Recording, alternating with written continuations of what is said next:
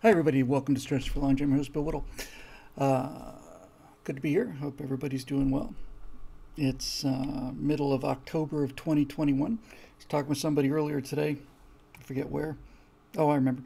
And we thought, wow, getting close to the end of the year. It's like last 2 years. I think we should have a receipt for these last 2 years because nothing happened in 2020 or 2021 as I can see in terms of, just everyday activity. But here we are. Let's do a little something or other here. So hope all of you are doing well, and I'm going to have to make it a relatively brief show tonight because I still have some editing to do, and my voice is a little sore, and I'm tired. I'm hungry.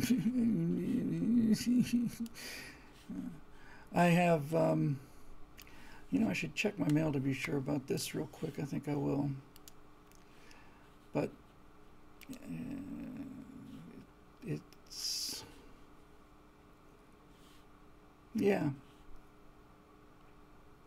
Is that from today? Yep. I don't know what's happened. For a couple of weeks there, Doomcock and I were in constant communication. Looked like we were going to do a show like the next day. In fact, we had a couple scheduled. You had to reschedule them. He had some craziness going on in his life, he said. And I've sent him 3 unanswered emails now. It's like crickets. I don't know what that is. But ever since, that hit piece came out years ago from Media Matters, those fine folks over there. You can't, anytime anything goes wrong after a period of time, oh, well, that's nice. Deef85 says he still wants to speak to me. He sent me here to tell you. Well, that's lovely. Thank you. I'm glad to hear it. Reason I was going on about that is I don't do this as a first reaction. I know he's busy, said he had a lot of crazy things going on. God knows I've been there. But after hearing, after like a bunch of unanswered emails, I thought, did somebody send him something? And I'm glad to hear it wasn't that. It's just really hard.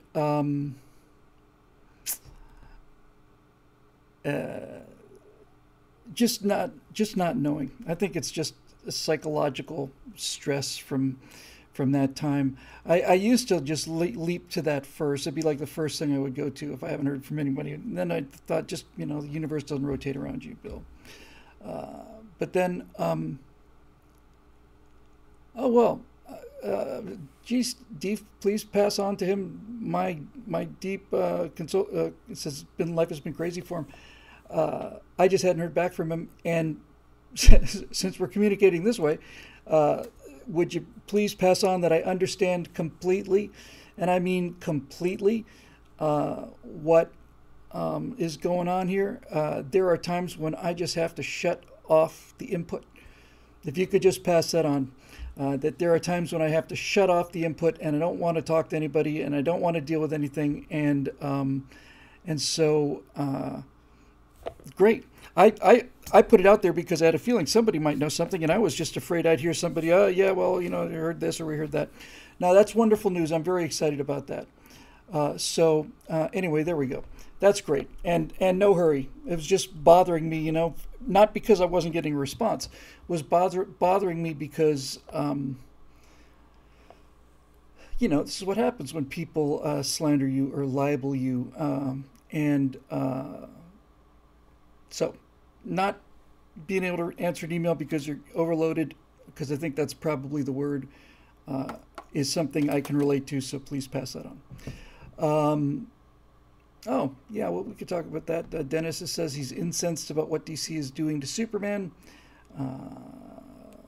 Superman, is it Superboy? Is it his son, young Superman? I don't know. It's another reiteration of Superman. It's a lot more interesting Superman. He's a much better Superman, much more like Superman because he's gay. Yes, gay Superman. Now I saw a still of a frame from the cartoon of Superman kissing another guy, and I thought, man, what could be more Superman than that? And this is one of the things I wanted to talk with Doomcock about, and we will.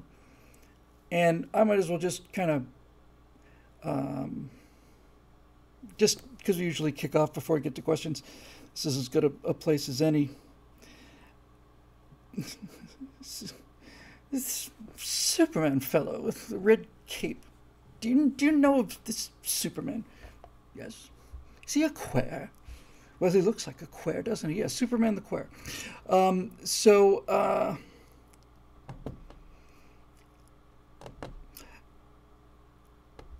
I'm saving most of this for later, but here's the thing,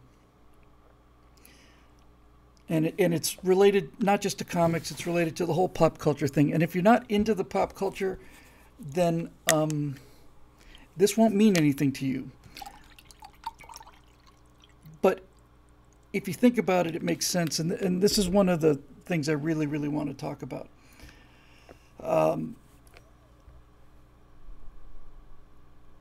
We have to do something about this idea of canon. Now, it is Superman's son. Yes, it's Superman's gay. It's not Clark Kent. It's a new. So this would be what his. Would this be his brother or his little brother or his cousin? I don't know. In any event,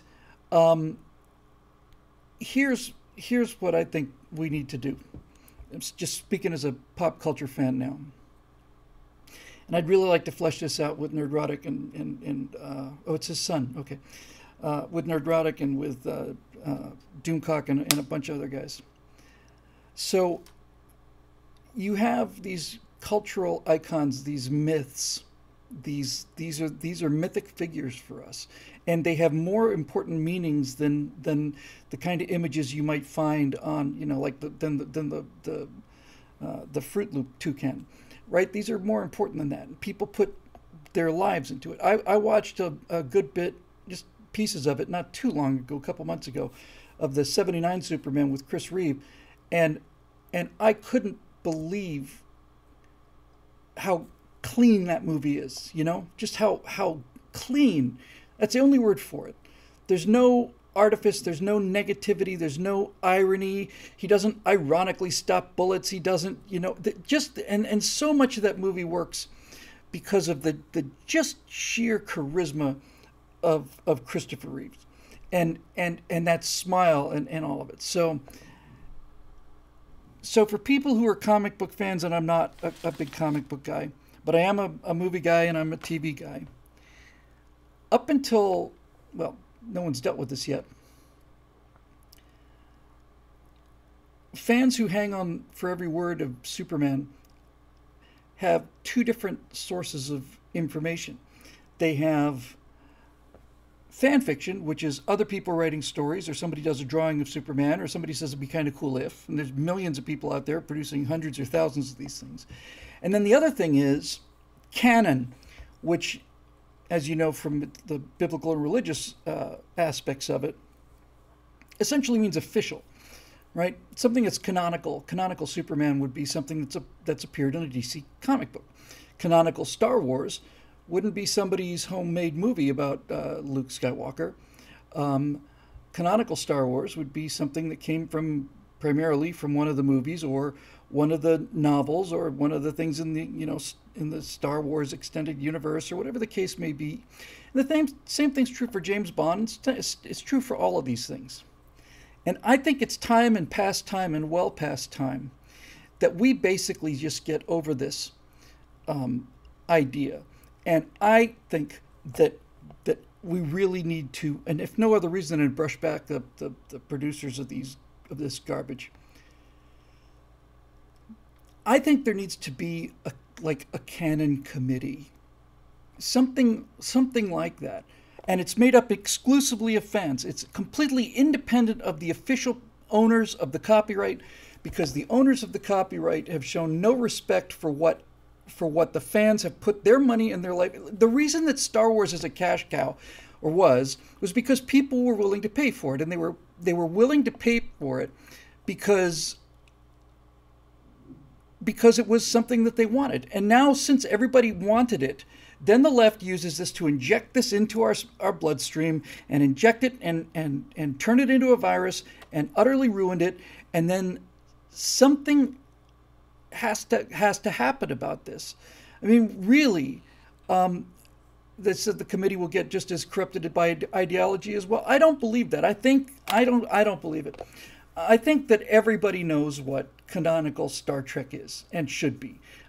And I don't think there's anybody out there in any significant numbers that are out there just pulling for canonical Star Trek Discovery. I don't think there's not a strong bunch of people out there kind of pulling for the canonical Kelvin timeline in Star Trek. I think Bart's Treasure says that Gene Roddenberry guarded Star Trek canon religiously. I agree. So, yes, of course there's problems. As Eric points out, who appoints the committee? Who gets on the committee? Who decides? I don't know. But these problems, and how do you deal with somebody who's gone off on the... These problems are engineering problems. They're engineering problems. But the reason I am getting more and more inclined to like this idea is that all of this perversion bothers people so much because it is canonical. Now, Doomcock was talking the other night about this latest Indiana Jones 5 movie, and basically Indy has a sidekick now, what's the word? A spunky reporter, young woman reporter who follows him around, and then as she follows him around, she ends up doing everything. And she's the one who leaps through this portal. This movie's not out yet. She's the one who does this. She's the one who does that. And Indy is reduced to what Luke Skywalker was, which is basically kind of a superfluous old man who's following around. And if Doomcock's latest reports are right, and he seems to be always right, then they've written the script so that there's a time travel element. And not only do they eliminate Indiana Jones canonically, the young Indiana Jones who went on to do Raiders of the Lost Ark, he's killed, and then old Indiana Jones puts his hat on this stringy looking English chick whose name escapes me for the minute. It'll be back in a second. Yeah, I want to say it's Camilla Parker Bowles, but I'm pretty sure that's not it. And then you've got the hat.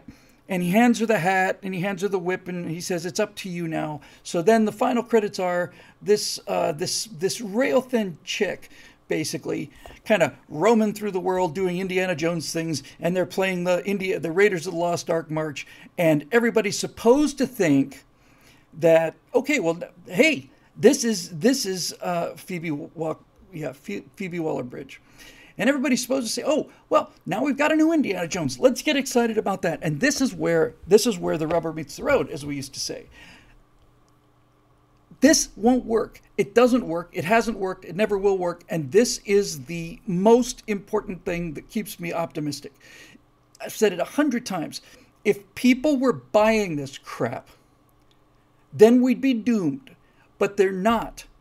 They're not. And Lady Hawks is like a new James Bond. Yes, now apparently they toned that movie. They had 2 years delay because of COVID, but they toned that down hard because of the backlash about nevertheless, once the movie came out, it's like James Bond basically sits around and lets this black chick be 007. And we're supposed to believe that, yes, of course, black women can be super secret agents, and we see it all the time. And of course women can be Indiana Jones. And of course women can be all these warriors. And I'm just so tired of seeing these images of these female warriors holding these enormous swords. And they couldn't even lift the weapon. And I've had enough of it, and so has everybody else. And furthermore, I'd be willing to say, hey, look, this is human nature. I understand. People get old, and as they get older, they pine away for their days, and everybody thinks that, geez, the time I grew up in was a golden era, and so on and so on and so on. I would be willing to accept that my vision of James Bond, my vision of Star Trek, my vision of Star Wars was a sort of a dated kind of a thing if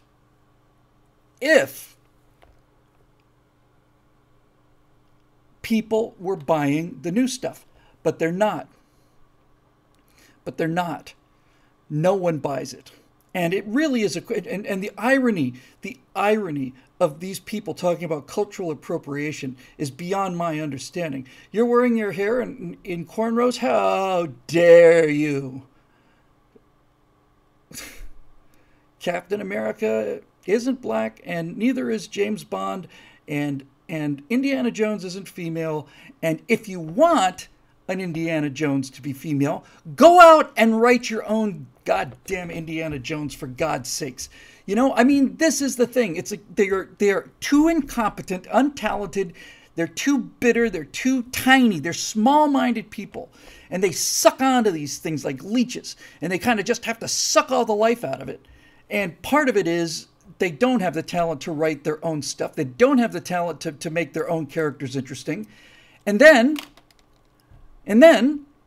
if it turns out that, well, all we did was destroy the franchise, well, then that's good. That's a net gain, right? That's one less thing for the cis-white heterosexual, patriarchy to use to oppress people. And Alfonso Rachel brings this point up all the time, and I'm going to bring it up too. If you're saying that the patriarchy must be destroyed, then my response to all this, and I didn't start this way, by the way, and I don't go around trying to ruin people's day. I don't particularly enjoy having to get down on this whole transgender athlete thing. I'm perfectly happy to let what people be. If you want to be a woman, you want to have a sex change operation, fine, that's fine. Just don't tell me that you're a woman and don't expect me to buy it, that that's a reality. But all of this stuff is just plain reinforcing the fact that, here's what I'm saying. If women are the complete equals of men in every way, and superior, in fact, better, all of the James Bond better, the black woman James Bond is better, the female Indiana Jones is better, the female Luke Skywalker is better, the female Captain Kirk is better, Kirk, Spock, blend, whatever, they're all better. If they really are better, then how come there's a patriarchy in the first place? Why isn't it that males are constantly going around crying about the matriarchy?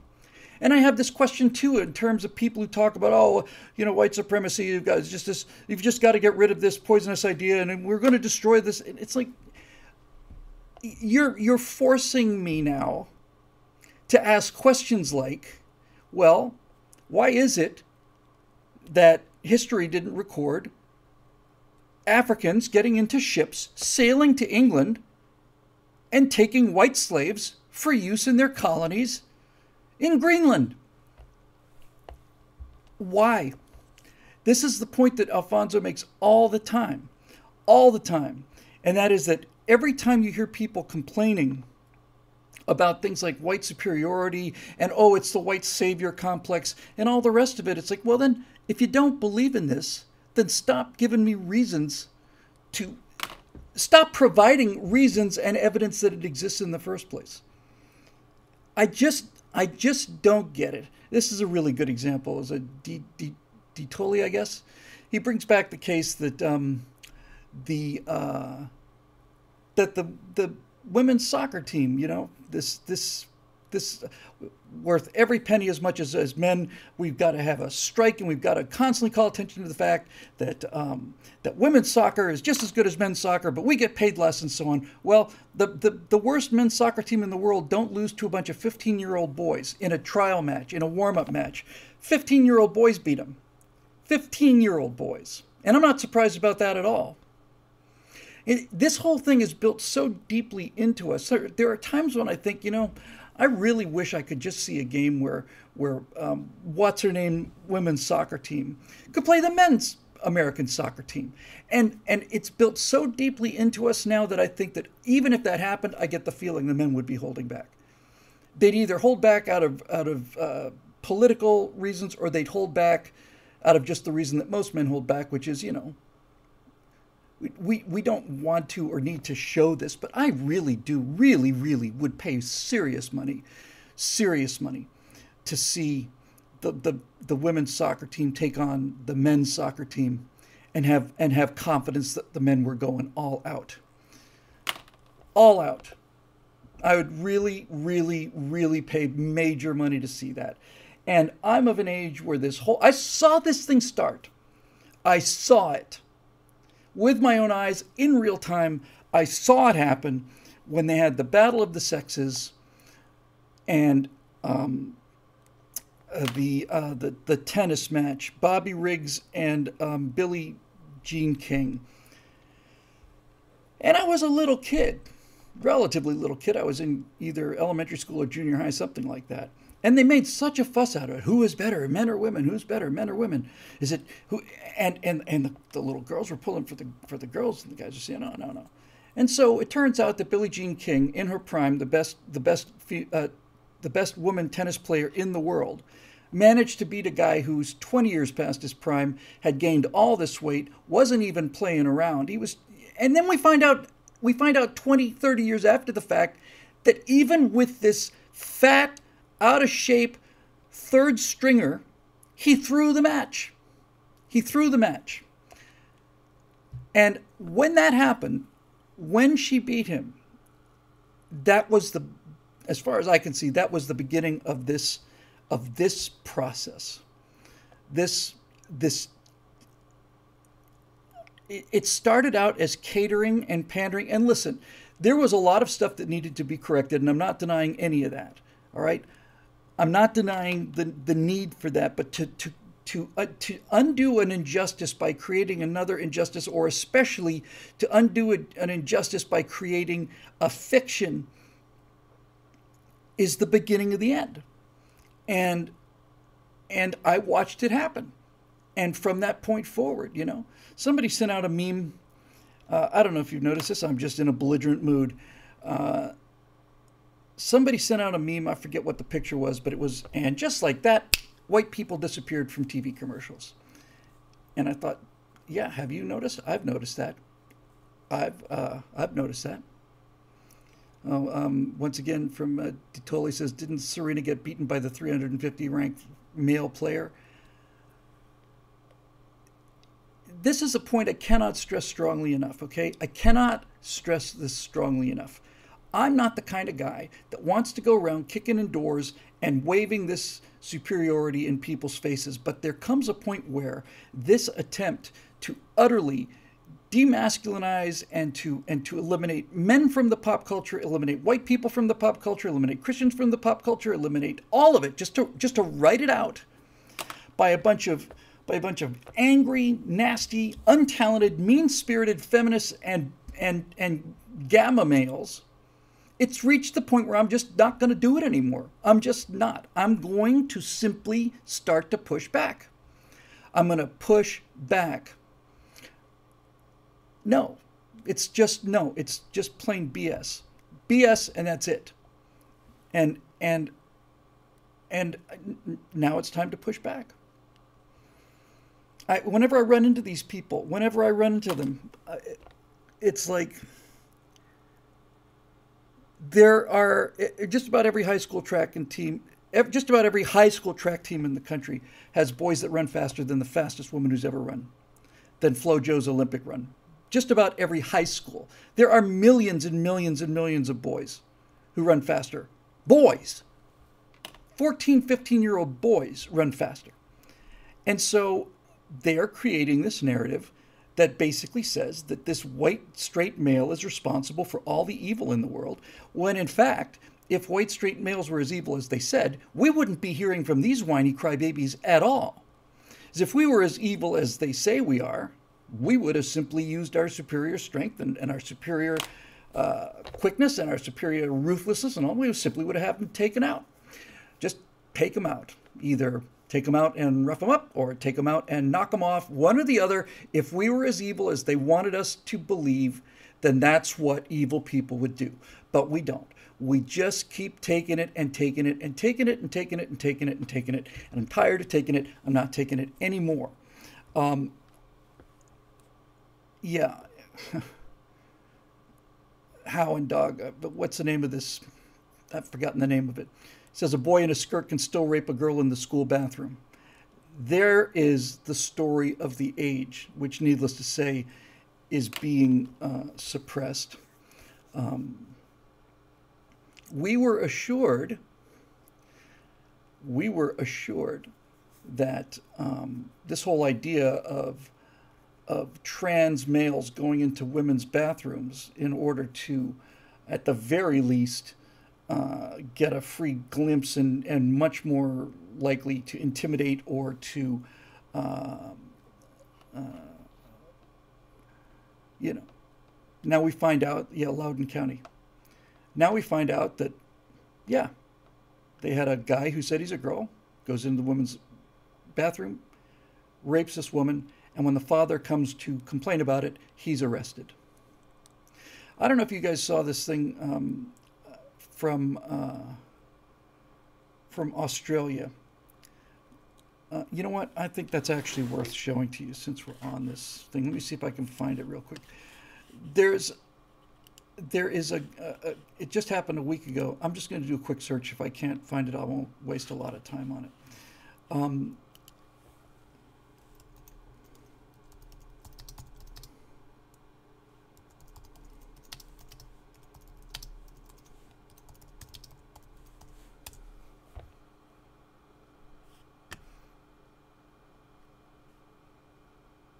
It doesn't seem to be popping up.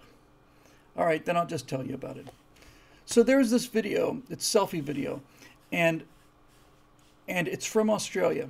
And there's a knock on the door, and the guy answers the door. And outside the door are two police officers, a man and a woman. And this woman has an entire file folder. And are you ready for this? Are you ready for this? She says, I have some of your Facebook posts. Here are hard copies of some of your Facebook posts, including one of them showing you at a protest. But at the time that protest took place, Australia was under a COVID-19 lockdown. So we here, these two policemen here, us, me and my partner, are here at your house to ask you if this picture of this protest that you posted on your social media page, were you at this protest? And the guy says, why do you want to know? Who do you think you are? He says, well, we want to know. Were you at this protest? He says, it was a protest. It was a political protest. Yeah, we want to know if you were there. They basically want him to admit it, because if he admits it, they're going to arrest him because it was a violation of the COVID lockdown. This guy says, did you knock on all the doors for the people that were out protesting the Black Lives Matter thing? No. He says, yeah, well, what about that? Well, that's not really our business. We want to know, is this you? And then the guy did something really cool. Really cool. Before he challenged him, he said, who do you work for? Doesn't it bother you that you're supposed to represent the people, not these incompetent, evil healthcare officials and corporate drug, manufacturers? What's the matter with you, basically? But they kept going. We need to know if this was you in this picture you posted. He wasn't in the picture, he posted it. Were you there? And you know what the guy did? He did something I just loved. He said, I don't recall. It's brilliant. You don't recall? No, I honestly don't remember. So you're saying you weren't there? No, I'm saying I don't recall being there. I don't recall. And then there's nothing they can do. And this is the Hillary Clinton defense. This is the politician defense. This is the Jeff Zuckerberg. I'm sorry, I keep saying Jeff. The Mark Zuckerberg defense. Did you do this? Yes or no? I don't really remember. Let me circle back to you on that one. Okay. I don't recall. I have never seen, and this is not just happening in America. In fact, every time I think that things can't get worse than they are in California, I see video from Canada or Australia. Canada, Australia are more fascistic than the biggest fascists here in the United States. I just don't know what to say about it. When they arrested that church pastor for the same thing, for COVID violations, arrested him, basically pulled him over in the middle of the highway, it's like, this is Canada. You keep voting for this, Now you could say, well, Americans keep voting for this, but I don't believe that we did vote for this. I really don't believe we voted for this. No, I don't. But that's forbidden speech too, which is why I'm saying it. But I don't recall. Really? Nope. And I think that should be our attitude towards everything from this point forward. Do you have any weapons? I don't remember. Can we come into your house and look? No. If we came into your house, would we find any weapons? I'd want to say that's none of your GD business. Get the F off of my yard now. If you don't have a search warrant, you get off my property right now. And that is something that we can say as Americans. I don't know if they can say that in Canada. I genuinely do not know what the rules of police, what authority the police has to come into your house. I'm going to assume that as a Western country, there was a time when you had to have a warrant to enter somebody's house, but that's certainly true in the case of the United States. So so this is it. Look, if I get pulled over at a traffic stop, okay, I'm not one of those guys who's going to say I'm a sovereign citizen and you have no right over me. I'm not that kind of guy. But here's the kind of guy I am. Can we look in your trunk? No, you may not. And then if I'm being hassled, then I'll say, officer, can you explain to me what the probable cause for you pulling me over is? And then I would go through that thing, and then I would go through this. And I've seen this question. This is very different than I'm a sovereign citizen. This is very simple. Officer, am I under arrest? You're not under arrest. You're being detained. Well, if I'm not under arrest, then I'm going to go now, because that's what arrest means. And so you have to make a decision, sir, whether you're going to arrest me or not, because if I'm not under arrest, then I'm going to leave. If I am under arrest, I will comply with your authority, no problem. But you can expect to see me in court if it turns out that you have no probable cause for pulling me over. That kind of thing is different than the other stuff. I'm not even saying the other stuff is wrong. I'm just saying it's just not effective. It's just kind of silly. I have yet to see a police officer who got through that particular challenge.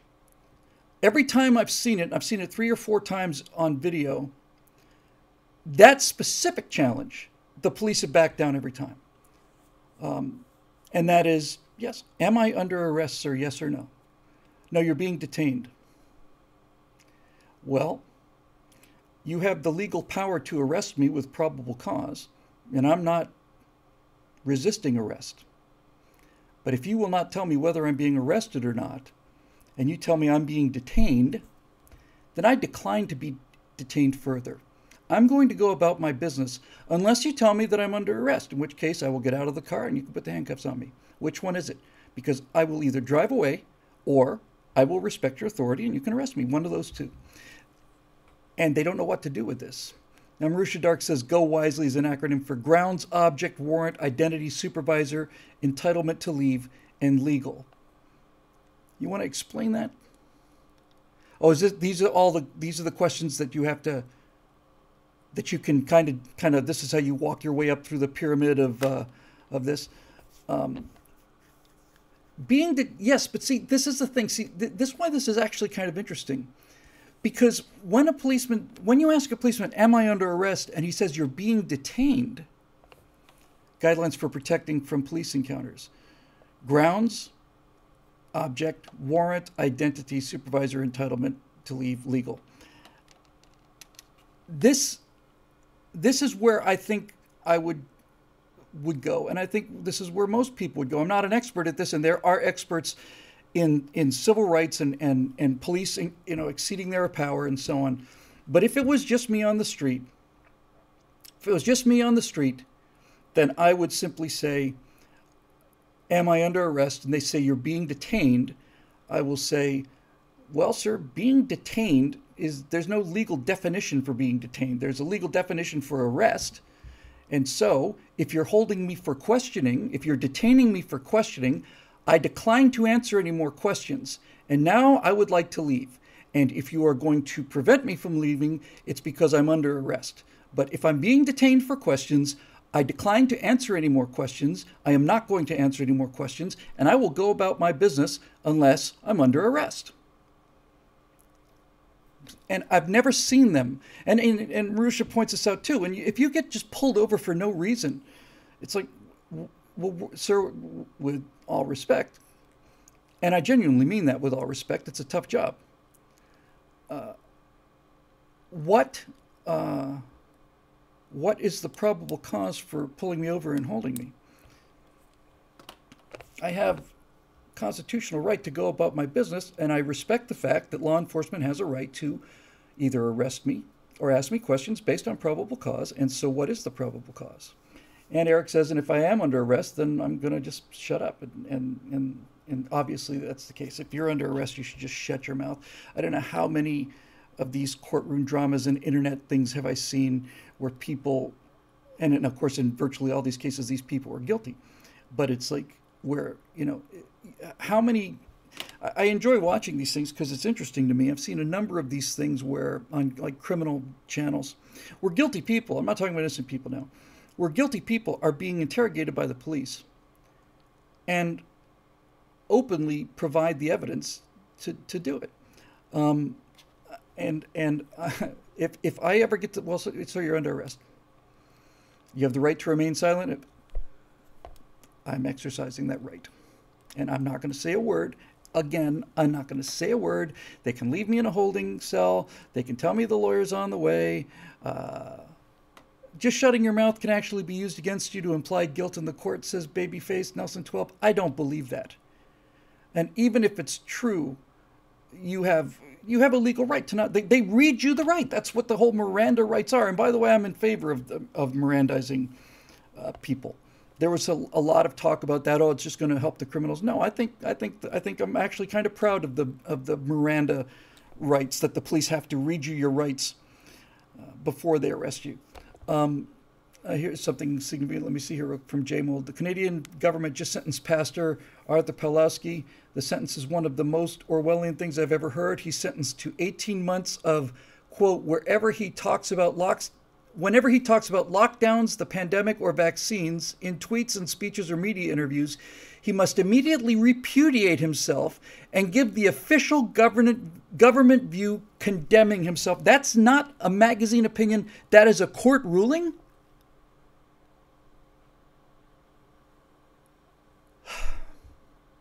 Now, Action Contact System says if they are Mirandizing you, then you are under arrest, and I understand that. Once they start to Mirandize you, then you're under arrest. And I'm not resisting arrest. I'm not an idiot. I'm not going to resist arrest. No way.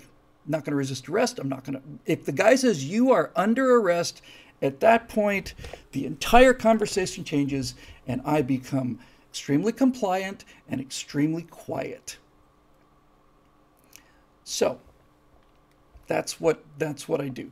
And how this evolved from where we were before talking about Indiana Jones, at first I was going to say, I don't know. But now I realize, no, it's all part of the same thing.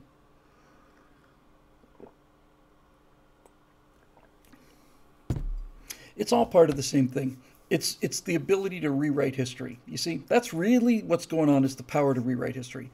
In the Soviet Union, they used to say, the future is known with certainty. It's the past that is completely malleable. Something along those lines. So the reason I get so amped up about things like Black James Bond or Black 007 or female Indiana Jones is because people are rewriting history, and they're rewriting the rules. They're rewriting the law. I don't know how I can make this clear enough. I don't require Indiana Jones to have some helpless female who stumbles every 3 feet. Nobody's interested in that. There are magnificent female characters out there. We were talking about, somebody said, well, there is a female Indiana Jones, and her name is Lara Croft. Great, fantastic. Lara Croft, totally fantastic. She's got the money, she's got the means, she went around, she's got twin 45s. Who's going to argue with that? But this displacement is an attempt to rewrite history and to change the rules of the world. You know what I mean? Yeah. Sword fight. How many? God, How many times have I seen it? I complained about this with the Vikings thing a year ago or whatever it was. How many times have I seen this? You've got a male warrior that weighs 260 pounds, and you've got a female warrior that weighs 120 pounds, and she. Back up.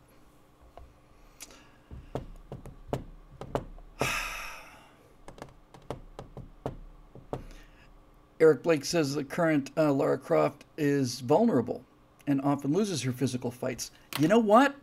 Indiana Jones was vulnerable and he often lost his physical fights.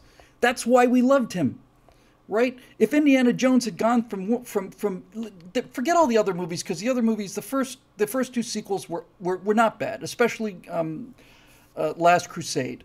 Okay, 4 was garbage, Crystal Skull, and this thing is garbage. But let's just concentrate on Raiders of the Lost Ark. And it's not Indiana Jones and the Raiders of the Lost Ark. The movie's title is Raiders of the Lost Ark.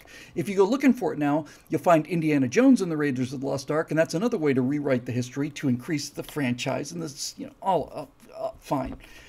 Just look at Indiana Jones. The best part of that movie, and the reason that people fell in love with this character, is not because of his ability to punch people out and swing his whip around. The reason people loved Indiana Jones was because of that scene when they're in the boat and he is just covered in bruises and he can't move. And Marion is basically doing this, and it's like, and he says, tell me where it doesn't hurt. And he goes, here. And she goes, here. And then he goes, here. He's just beaten to a pulp. It's not the years, kid, it's the mileage. Okay. See, this is why it works.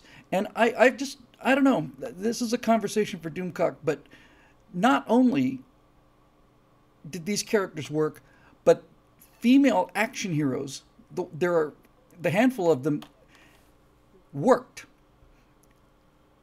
Obviously, Ripley works and Sarah Connor works.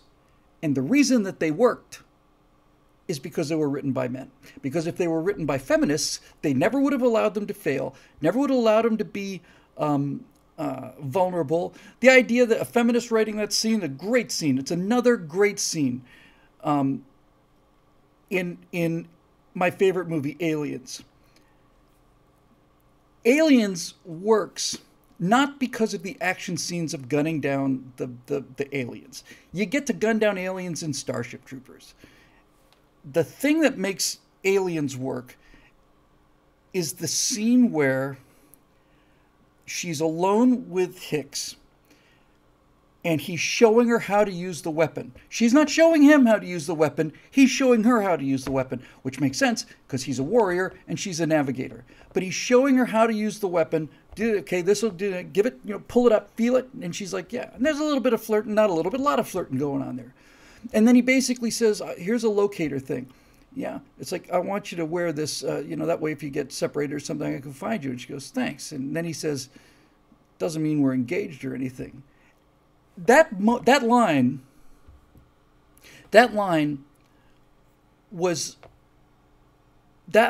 made that movie work. That I cared about those two characters because of that line and because of that moment.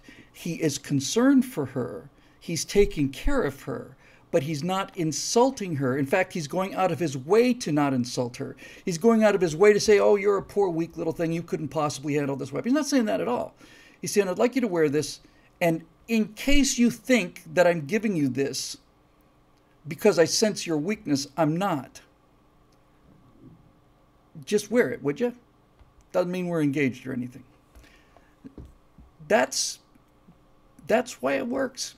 A lot of people here in the comment section stream have been commenting on Paxton's character in that. Hudson from Aliens is one of my favorite characters of all time. He's certainly in the top three. He may be my most favorite character ever, because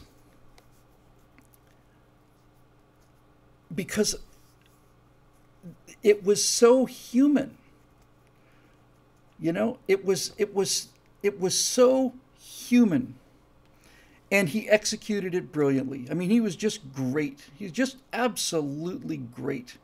And there's a period of about, I don't know, 3 or 4 screen minutes where Hudson gets off 3 or 4 lines that are just immortal. He's walking around after the second dropship, or the dropship crashes, and the first one, and he's saying, oh, game over, man, game over. It's like, we all know people like that. I've been that guy occasionally. I try not to be, but I have been. And then there's the line that I just loved it when I saw it. I saw it in the movie theater. And I'm watching this, and everybody's there, and everything's wreckage. And he says, well, we can do this. And then he says, you may not be up on current events, man, but we're getting our asses kicked back there. When he said you're not up on current events, I thought, freaking great. And then the greatest line in the entire movie is Hudson, stop your complaining. This 6-year-old girl has survived here for 5 weeks on her own. Great, why don't you put her in charge? I just, when I heard that, I just said, okay. That's just marvelous. Oh, and then D. Tully, I hope I get that right. I'm sorry, I don't have my glasses on. He's talking about Apone. Apone was great. He was a great character. How many lines did he have in that movie? 10, maybe? And he puts, he just doesn't even put it in quotes. He doesn't have to. I know who. He doesn't say who says it. Right here in the comment section from D. Tully. Every day in the Corps is like a day in paradise. Every formation a parade, and every paycheck a fortune, and every meal a banquet. Yes, absolutely. Apone was really? That I didn't know. Helios 1776 says that the actor who played Apone was actually a drill sergeant in real life. I did not know that. But it makes me very, very happy. Obviously, the great example of this is R. Lee Ermey, and what most people don't really know is that R. Lee Ermey, who played the drill instructor, everybody knows that the guy who played the drill instructor in Full Metal Jacket was an actual Marine drill instructor. But I think one of the reasons that he got the part and that Kubrick was comfortable with him was because Kubrick had to deal with this issue earlier. I don't know how many of you know this, but he undoubtedly was comfortable letting well, first of all, R. Lee Ermey is just a damn good actor. And he really is. He's just a really good actor. But Kubrick had to deal with this issue years before this, maybe 10 years before this. And you know what movie he had to deal with it on? The lighting of the walls kind of back down. But it's in 2001. And it caused a lot of trouble. When he was making 2001: A Space Odyssey, he needed the guy from Ground Control, the mission controller. You never see his face. The guy who approves the EVA. And he'd hired an actor for it, and the actor read the lines, and apparently he worked with him as much as he could, and it just didn't sound right. So he had to get all kinds of union exceptions for them. I mean, really, from what I read about the making of 2001, this was one of the most difficult things he had to deal with. Was he said, I cannot use an actor for this. I need an actual air traffic controller. I need somebody who can say these lines and make me believe them. And so they found a guy, and they found a guy to do the Roger, X-ray Delta One. This is Mission Control. Roger, your plan to go Echo Victor Alpha. I don't even think they said that. And he's got that air traffic controller clipped thing perfect. And he had a lot of. It was not just like, hey, let me just make up. It was an enormous deal. But he could tell Kubrick was a genius because he could sweat the details. He knew what was real and what wasn't.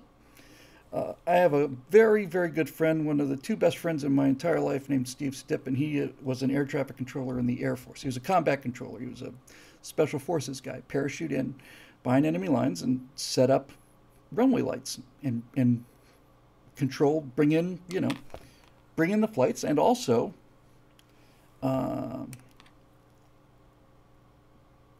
call in airstrikes. And parenthetically, he was. This would be the early '80s when America was at its absolute nadir. Um, uh, and they were doing an exercise where they were going to infiltrate an enemy Air Force base. This is a training exercise. And the air traffic controllers, the combat controllers go in and they do their parachute insertion, and they absolutely being completely quiet, and they set up the runway beacons where you can clear to land like a C-130 or something, and they got all this stuff done, and there's going to be a parachute drop, and they're trying to maintain uh, this silence, because they've got guards at the base. And he said the Rangers came over, and as the Rangers came over and jumped out, I don't know whether they jumped out of a C-130 or out of helicopters. He said, as they jumped out, they were screaming Geronimo at the top of their lungs, and then the guys on the ground, and all these searchlights light up, Geronimo. It's like, guys, this is a covert mission. You might want to just keep that for afterwards. But Steve was an air traffic controller, and during the Patco strike, he worked out of Palm Beach Tower, Palm Beach International in Florida, and way before, years before he became an air traffic controller, he pointed this out. But after he became an air traffic controller, he never ceased to point it out. And he said the best representation of air traffic controller he's ever heard in the movies is the opening scene from Close Encounters of the Third Kind. And he's right. I don't know if that guy was a real air traffic controller, but that air traffic control scene, the beginning of Close Encounters, which is one of my top 3 favorite films, was just perfect. Just that clipped. That air traffic controller, the actor who played that, the black actor, and the supervisor, those two guys, they were fantastic. Bill, we're having a massive traffic controllers walkout. You heard of it. This is coming up. Bunch of whiny ATCs won the Cold War. You're right about that. I would love to think that would happen. Oh yeah, Dave Big Booty for the quote. I don't know how you do this. Aries 35, do you wish to report a UFO over? And then there's like long silence, long silence. No, Senator, we don't want to report one of those. Classic. Anyway, so that's it. Now, Eric says that Kubrick originally brought R. Lee Ermey on as a consultant, but he gave so many clever lines for the character, Kubrick realized he had to play the sergeant, and he was fantastic.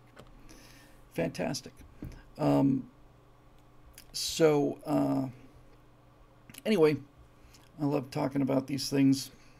It's just nice to not have to think of something new to say about COVID or the government. And I am relatively close friends with, I wouldn't say close friends. I am close acquaintances with Animal Mother himself. As a matter of fact, I was sitting next to Adam Baldwin on a couch watching the 2020 election came in. And I remember he said to me, this is after they called Florida, he said, maybe we should switch over to MSNBC now so we can watch them crying. And I said, let's just wait a little while. And 4 minutes after that, they called Arizona for Biden with 2% of the vote in or something like that. Yeah, Jane. Adam frickin' Baldwin. Major conservative, very serious Christian, a big guy, huge guy, and exactly what you think. Just exactly the way he is. And so is Gary Sinise, and so is Kevin Sorbo, and so is Mike Rowe. Got a chance to know all of them. So is Johnny Voight. John Voight's one of the nicest men I ever met. So anyway, yeah, all of these people are underemployed. Whoa.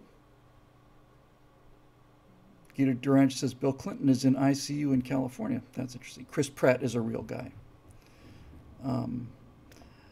And yeah, Kevin Sorbo. I've been to his house several times, and last time I was there was 2-3 years ago. And he said, "Yeah, we're leaving. We're going to Florida." Okay, I don't blame you. Yes, and for those of you wondering, as Dave Big Booty points out, Adam Baldwin is not related to the other Baldwins.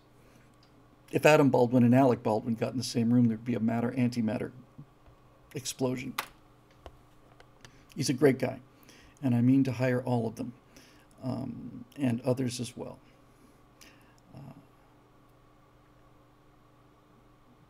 Gary Graham is one of the people I know best. Of the people who have actual names out there, I'd say the two that I'm most close to would be Gary Graham, who played the Vulcan ambassador on, was it Discovery? I think, not Discovery. Forgive me.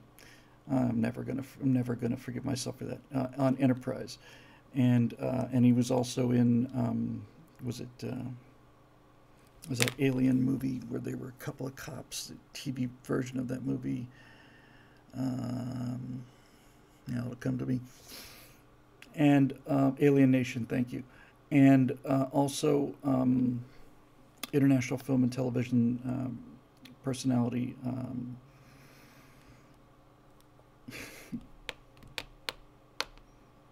He's just such a great guy.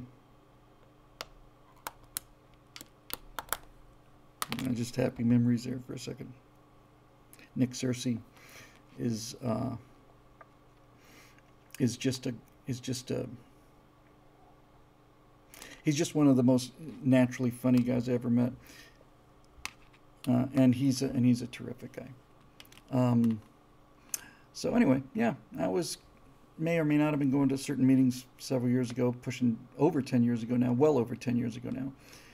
And I remember, since I was running a lot of those meetings, people would come in and just couldn't believe it. I mean, here's somebody I've really worshipped my entire life, and somebody introduces me to this guy, and he says, "Yeah, this was the guy who was the voice of Brain on Pinky on the Brain, and he was the voice of Kif in Futurama and Morgo."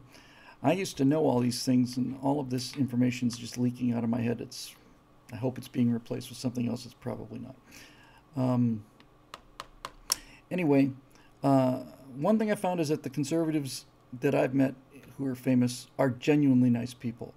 And I have not met a lot of the progressives, but they have a reputation for not being genuinely nice people. I've heard that Bill Maher, essentially, if he's got a live speaking event, he parachutes in and he helicopters out. It's like he goes on, and the second he's done, he's out of there and out the door. Talking to the little people, no thank you. So anyway, so I've got Maurice LaMarche. Yes, that's right, my friend Maurice LaMarche, who is a great guy, and he's the voice of Acura. I think it was forever. It was, I think, forever. I haven't met Kurt Russell. I have met James Woods, although after this thing was kind of wound down,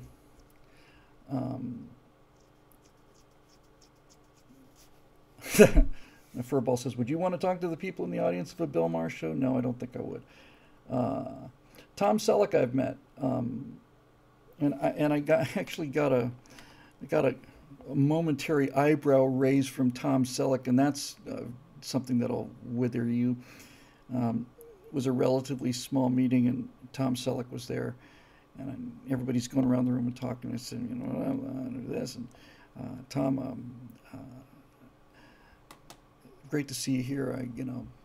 I should just feel like I should tell you in advance that I'm I'm a big advocate of gun control, and he just you could just see him like, you know, it's like, oh, we're gonna get another ambush, and I said, yeah.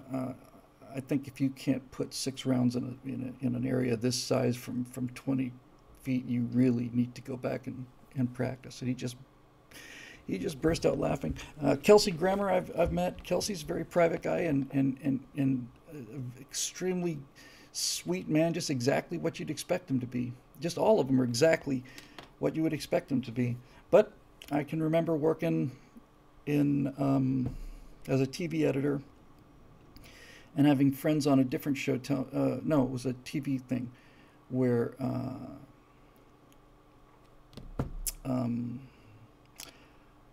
Jennifer Lopez was coming in for an interview, and at the TV station. This is a TV station, and she had a memo passed out basically saying no one is to look at her.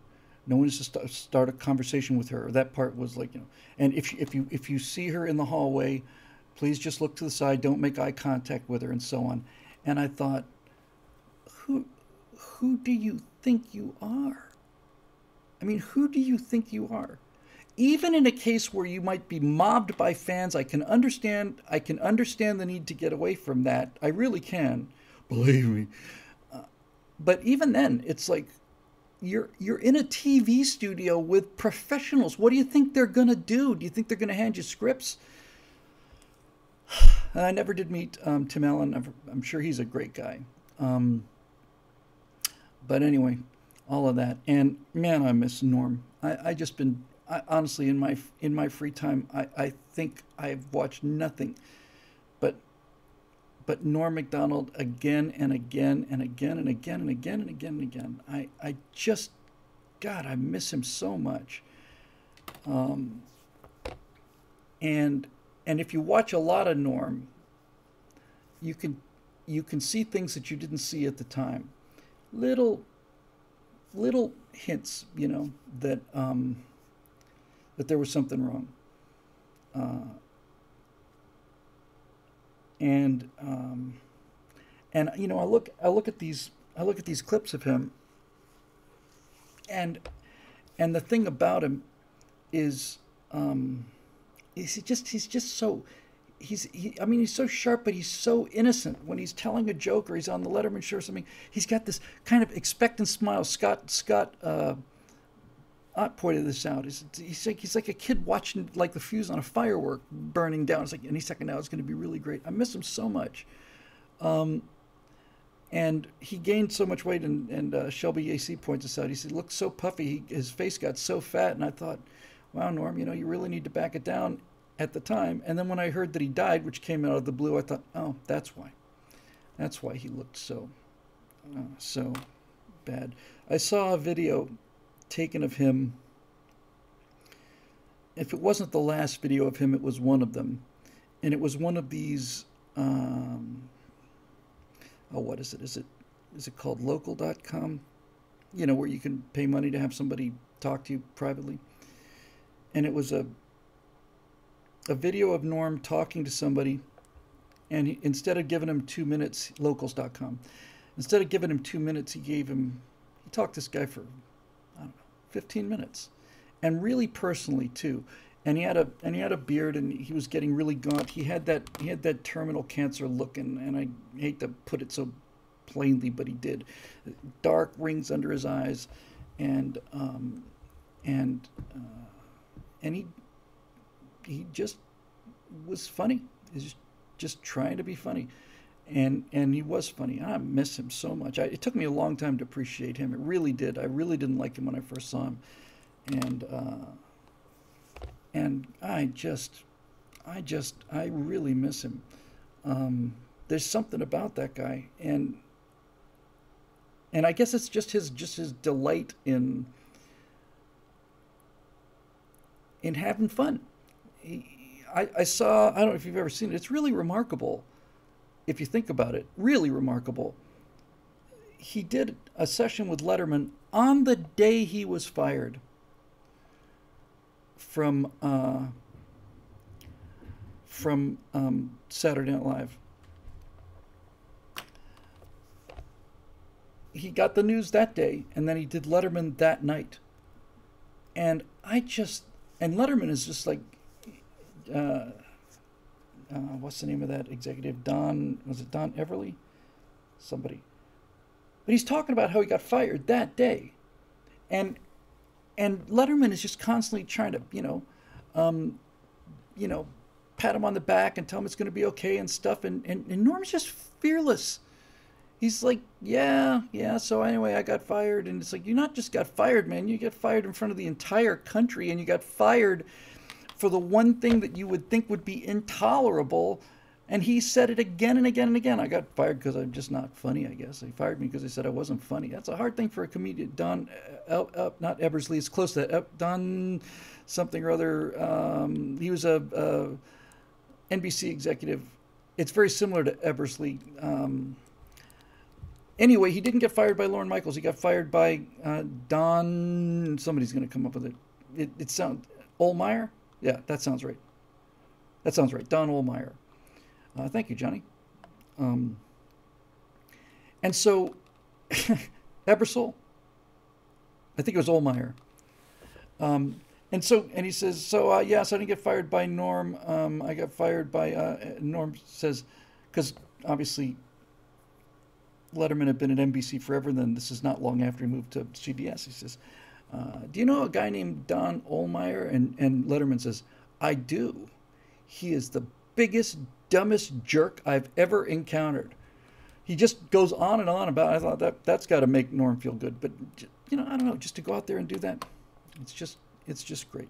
But he has a lot of references about being sick if you go looking for him. And I'll tell you, the thing I saw that was the most heartbreaking thing really was one of his very last videos, probably within a week or so of him dying, was he did a video with his mom. And his mom is obviously pretty old at this point. And he's laughing and she's laughing. And here's this woman who knows that that her boy's going to die, and he's going to die soon, and she's just playing along. She's just, all right, well, we're gonna have as much fun with this as we can. I admire this so much. I admire it so much. When I found out that he died, I said I didn't have the faintest idea he was sick, but what blew me away was nobody else did either. Nobody else did. None of his friends did. So we did the Norm show. We did a Norm Right Angle, and it got pulled down from YouTube because I put 3 clips in there. Presumably it showed up on Rumble, and I think you can see it there, but and at BillWhittle.com, obviously. But yeah, I put in 3 or 4 Norm clips there, and the interview. Well, anyway, I miss him a lot. I miss him a lot. But when nobody else knew he was sick either, I thought, wow. Babyface Nelson 12 says, dying without telling people you're sick is about the most Norm Macdonald thing ever. Absolutely. Beautifully said. Well said. He was a really funny guy and a smart guy and kind of a tough guy, but he was so humble, and every time he would talk about things, I can't believe you sent a car for this old chunk of coal. And anyway, shouldn't that be covered under fair use? Yes, Dave, a lot of things that we do should be covered under various rights and laws and rules that do not apply to Facebook or YouTube rather, because of reasons. When I think about the people that are in charge of all this and foisting this on us, it makes me just want to say,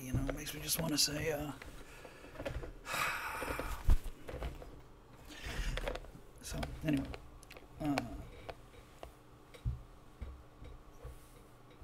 yeah. All right, let's do some questions. We'll start with the BillWhittle.com stuff because those are the people that are paying me. So let's see what we got from Justin Whitsett, and I'll get to Facebook. Let's see how many we got long ones here, but hopefully we can knock them down. But we'll do these first, and then we'll see where we are after that. So from Justin Whitsitt, new member. Hey, thank you, Justin. Welcome. Thank you. Says he joined 5 years ago, so I don't know how new that is, but we'll take it. Thank you.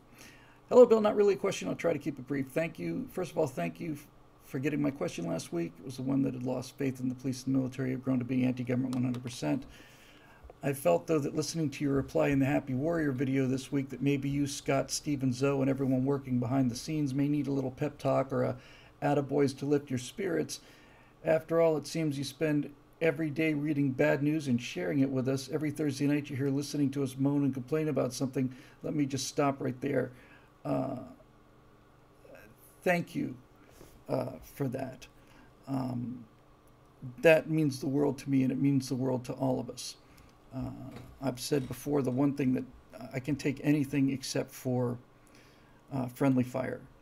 You know, when I get an email, it doesn't happen very often, but it happens occasionally. I'm canceling my membership. I've been following you for 12 years. I watched every show you ever did, and then you said something that I disagree with, so I've canceled my membership. That kind of thing. When I hear that, I just makes me want to I'm done. But it's undone. The antidote to that is comments like this. It means the world to all of us, because it is tough, and I have to. Not only do I have to explain it to my wife, who's in Russia. My wife left me. She's gone back to Russia. Tick, tick, tick, tick, tick. But she'll be back on the 27th. And the second she left, I thought, hey, man, that's fantastic. Not that she's gone, but think about all the work you're going to get done, because you'll just have nothing to do. But the second she left, I turned into a pie, some inert thing that just sits there. I just sit there when she's not here. I thought I'd be, oh no, I'll get so much done. No, you won't get anything done. You'll just turn into a brick of some kind, some inert object. Put down the bottle cap. There must be something about this mic, because Scott says this all the time. Don't play with the bottle cap. I think it's because this mic is actually more designed to. Does it want to go that way or that way? Anyway, I just play something like this, and apparently it's super loud. So anyway, yeah, Aesop, I think probably hold off on that one. Although keep me in the loop. And so yeah, so I just get nothing done. But anyway, I try to explain to her about these things. And the other thing I try to do very hard, and I'm not successful with it all the time, is I try not to let this come into the house, but it's virtually unavoidable. Because I not only have to wade out into this bad news on a daily basis and say something somewhat interesting, and as I think I said last week or a week before, I suddenly hit me. It may seem obvious to you, but it wasn't obvious to me. It's like I have to do between 8 and 10 shows a week, and I can never do the same thing twice. It has to be different every time. That actually kind of hit me hard. Like, that's actually fairly impressive, you know? You don't get to come out and read the same thing you don't get to come out with the same opinion. You gotta 10 times a week. You gotta have something somewhat different to say. Yes, you repeat a lot of things, and I'm always aware of that, and I always preface it, well, as I've said before, and it bothers me when I have to say the same thing again and tell the same story again. But then I realize it's like, no, 10 times a week, you gotta think of something new to say about something that you've been talking about 200 times in the last year. So I just wanted to say, first of all, threw all that in there to say thank you very much for that, Justin. So I appreciate that. So let's get on with what he has to say here. So I want to let you know, Bill, that even though everything in my question last week is true, I'm not depressed, defeated, down, or ready to quit. Quite the opposite. I have a happy wife. I live with my beautiful, loyal wife that cooks the most delicious meals every day. I'm liking this better and better. I watch my 4 children grow up and do my best to guide them to adulthood. I have my faith and hope in Jesus, which no man can take from me. I have a loving family all around me, the companionship of a good, loyal dog, and an ever-growing and flourishing philosophy that many brilliant people, including yourself, helped me to grow and prune and turn into something that has helped guide me to this happiness in my life. That may be the best paragraph that I have ever received. I've received very, very kind words and from some people who I really admired, like Rush Limbaugh and Glenn Beck and all the rest of it. But that may be the most perfect paragraph I've ever read. That is absolutely, absolutely. You know what that is, Justin? That is the end of this BS. That's what it is. If everybody could get to that place, we would not have any problems at all. And in the live comments section, you're seeing amen. That's what we'd all say. Hope we could all say that someday. That man is a steely-eyed patriot. All of that, it's true. The thing that keeps coming back to me and Shelley, who's our operations manager, the unsung hero of this organization. I can't leave the house without failing to tie my shoes. I bump into furniture. That's how distracted I am. And Natasha keeps me, afloat at home. And Shelley is our operations manager here, and she does the same thing at work. And all of us are feeling this. She has to deal with it a lot, not because of the work, but just because we live in Los Angeles. And she comes in, it's like, I can't believe what's happening out there. I can't believe it. I just can't. I'm watching this happen, and I can't believe it. And it's like, I have to do the same thing for her that I do for everybody else, and that I do for myself, which is despair is the goal. That's the goal. That's why it's happening. What, this is insane. Yes, I know it's insane. But don't they realize the danger? Of course they realize the danger. Everything gets very easy to understand once you realize they're trying to destroy the country. It's not like they're unaware of it. This is their target. But their number one objective is to generate despair. And people who are in despair stop fighting. And this is why they do the things they do. We get trolled by them all the time. All of this talk about the January 6th thing, and greatest threat to this democracy since the Civil War. Okay, we all know how much BS that is, and we know that hits us in between the ribs. That to have these communists call us un-American is about as far as they can go. But you just kind of have to, you just kind of have to realize that's what they're doing. I didn't know that. Cool name. Ultra Hyperdynamic, who I've not seen in the comment section before, says, the views on Rumble for Trump's speech in Iowa were about 20 to 30,000 higher than on YouTube. Are sites like Rumble helping you to get a better count on actual views? To be perfectly honest with you, Ultra Hyperdynamic, I don't spend a lot of time on Rumble, but I'll tell you what Rumble does do for me. Because of Rumble, I still don't pull any punches. When we get something that I know is going to get bumped from YouTube, I don't want another channel strike, because 3 strikes and they take the channel down and all of the archive stuff that's there. That is something I'm trying to avoid. So anytime we get into anything that's remotely controversial, we'll just by myself or with somebody else, hey, we're going to have to talk about how pilots are not happy with their Victrolas. And if you want to hear about it, you can follow that link below, and we'll talk about it where free speech is still valued and where adults can talk. And so we just throw the link to Rumble. So I don't know how many views we actually get on Rumble. I know that on YouTube they continue to crank them down. And speaking of despair, I've mentioned this many times before. I'd love to tell you that it doesn't bother me, but it bothers the living daylights out of me. I was reviewing them a couple of nights ago. I don't obsess over this. I hardly ever look, to be perfectly honest with you, but every now and then I do. And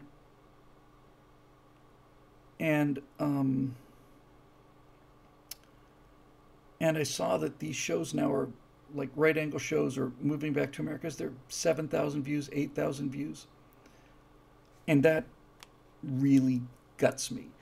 And it continues to, every time we manage to get that audience up, even into the 15, 20,000 view, they adjust the algorithm, because there's no other explanation for it. And it happens overnight. 12, 13, 14,000, 1,500, weeks and weeks and weeks. Then the next day, 6,000 views.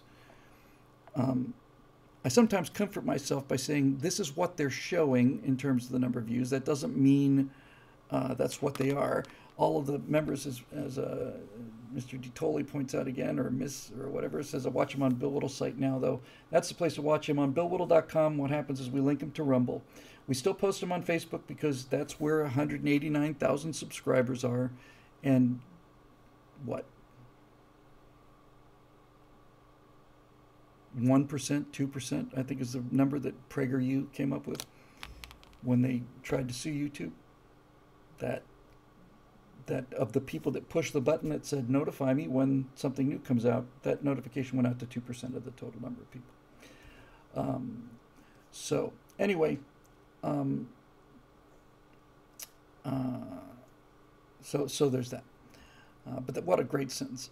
And he goes on, I'm content to live my days with my wife, watching my children grow, tending my garden, and watching time continue to roll on.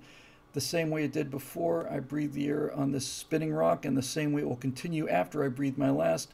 I can't save the world, and I'm not sure anybody would want me to, even if I could.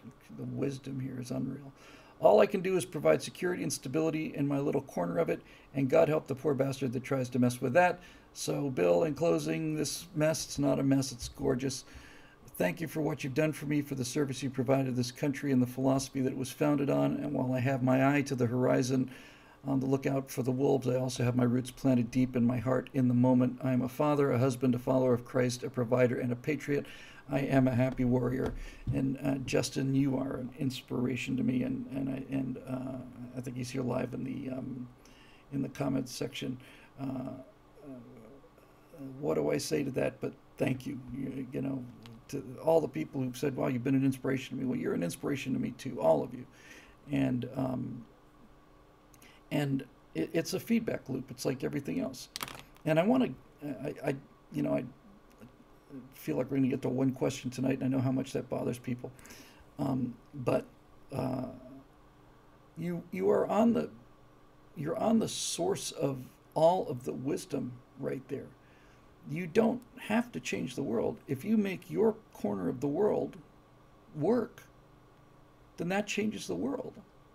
And we're in this trouble because of the neglecting of our own little gardens, you know.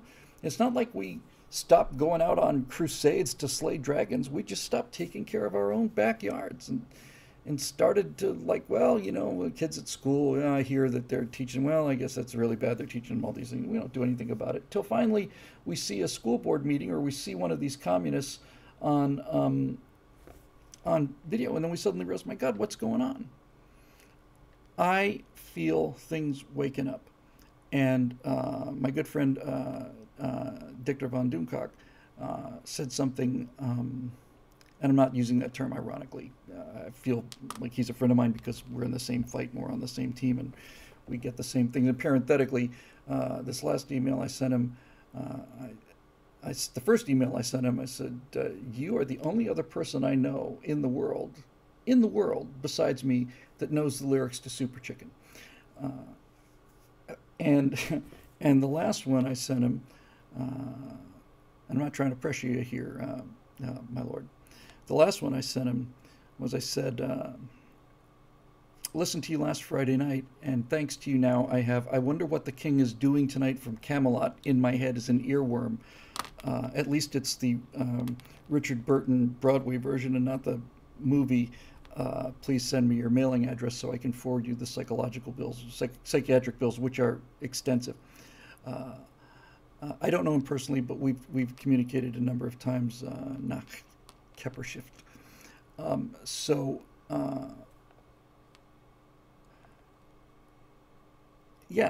you know, he's singing show tunes from Camelot, and I know those show tunes, and I know them because Camelot was the walk-in music for Long Journey of the Young God, which was about Apollo, the Apollo program, which Marusha found on the internet during the Phil Trick show, and crazy. So anyway, as a matter of fact, that's just a quick little touch on the Moving Back to America I shot today, which is called, which I have to edit and get on, called Bricks Without Mortar. and we do the members only show, which is usually about 45 minutes. This last one we did was over an hour. It's just me, Steve, and Scott talking off the record about what we're going to do, that particular week, and it's completely open-ended and loose, and we just go off on every tangent we possibly can. It's a fun show, and a few hundred people like it. But I wrote, I didn't write, I did this morning's Moving Back to America, based on the fact that on Tuesday, Scott likes to sing before we go on the air, and he's a great singer. And on Tuesday, Scott was just quietly humming this little tune, and I remembered the lyrics, and I recognized the lyrics. He was just humming it off camera, as I recall. And I said, "Hey, Scott, is that from Welcome Back, Kotter? That's the Welcome Back, Kotter theme, isn't it?" "Yeah, it is." And Steve talks about Welcome Back, Kotter, and Scott talks, and we end up talking about Welcome Back, Kotter and all this stuff for 15 minutes. And it made me realize that we no longer have that shared cultural heritage, that the invention of the internet, among the many other things it does that are destructive, is it takes away our common experience. We don't listen to the same shows anymore as everybody else, and we don't listen to them at the same time either. And television, network television, during my lifetime was the sync track to the culture. We all watched the same things all the time because there were only 3 choices, and 2 of those usually stunk, and often 3 of them stunk, and the best bad choice would be something like Welcome Back, Kotter. I cannot ever remember thinking, "Oh gosh, Welcome Back, Kotter's on," but I watched Welcome Back, Kotter all the time. And so I kind of developed that theme and ran with it and talked about Gilligan's Island. Now we all know, the theme from Gilligan's Island, and referenced a book that Steve had pointed out. I haven't read it yet. But there's a book called Gilligan Unbound. Paul Cantor, maybe? And he points out that Gilligan's Island is a small microcosm of America, and that it was intended that way. It was written to be that, where the rich people and the intellectuals and the movie star glamour person and then the girl next door, and all these people are working together. But the point, I didn't read the book, but I read the review of the book by intellectuals who said it was disgracefully reductionist, which means it's true. He said that, and I hadn't really thought about this. He said one of the things that happens in Gilligan's Island is these Westerners arrive on this island and they impose their will upon the island. They don't go native like they did in Castaway. They don't live in a cave. They built a little American town with huts, and you got telephones made out of coconuts. And in the last season, I think they had that god-awful car or something that looked like the Flintstones mobile, but they basically just went into this, built a little America. I remember the talent contest episode. They had a stage, they had tiki torches, all that stuff. I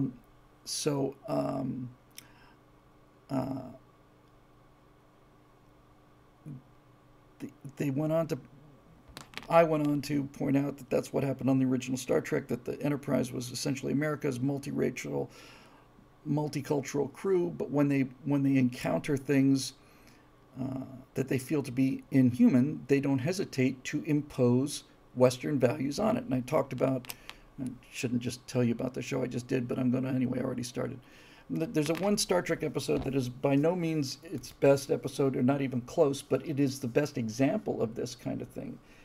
And that was an episode of the original series called The Apple, where the Enterprise arrives at this planet where everybody is a beautiful young tan surfer person, and they all have 80s hairdos, and they live in absolute paradise. There is no war, there's no jealousy. Everybody loves everybody else, everybody is cool, everybody's fine, and all they have to do is occasionally shovel some organic matter into the giant snakehead of Vol. Vol is the ruler of the planet. Vol controls the weather. Vol makes sure that you know that they don't ever suffer. The weather's always perfect. Temperature's always perfect. The food is always on the trees. There's no sickness. Nothing. It's paradise. And Kirk comes along and basically calls down the big thunderstick from the sky. The western boom comes down, and they blow up Vol, and now they've got murder. And murder. Somebody murders somebody. And or at least they tried to. Maybe they didn't actually do it. Maybe they just tried to. By the way, I seem to remember that was a show where this very feminine woman in a red security outfit and the miniskirt, and this guy is moving forward with this club to either kill somebody else or try to kill her, and she just whoop, does a judo flip and put him down. I remember thinking, cool. So anyway, that's what the country was like when we believed in ourselves. It's like, you're going to destroy paradise? Yes. And Kirk's real clear on why. It's like, this is not, people are not pets, you know? Yes, you've got everything, but you don't have free will, and you don't have ambition, and you don't have any of these things. So I've decided on my own, because the Prime Directive came later in the season, I decided on my own that we're gonna make you, now you have to grow your own food. Now life's gonna be tough. It's gonna be much worse for you. But you'll be humans, and in the long run that'll be better. And he does it again and again and again and again and again. All the time. He's always in there. That episode where, and this one I thought was actually very profound, where these two planets are at war. And in order to keep things clean, they have computers run the battle simulations. And so the computers will determine what damage would have been done, and it's all a simulation. And then each society has to have a certain number of people report to the disintegration booths. Taste of Armageddon. Thank you. I used to know all this stuff. Thanks, Dave. And so Kirk comes in and once again calls down the phasers. And he's only able to call down the phasers because Mr. Scott says, "No, sir, I'll not lower the shields." Awesome. But what he does is he basically blows up this thing. And he says, no, you've been in a war for 100 years. War is messy. You've created the system to make war clean. That makes it more acceptable. Now you're all going to die in fire. And now war is going to be real war. And you're going to know what it's like. So we've messed up your little perfect world. Now off you go. And now you get to have a real atomic attack. And once they realize that this is actually going to happen, then they start talking to each other. And it's like, America wins again. It's nice to be able to see,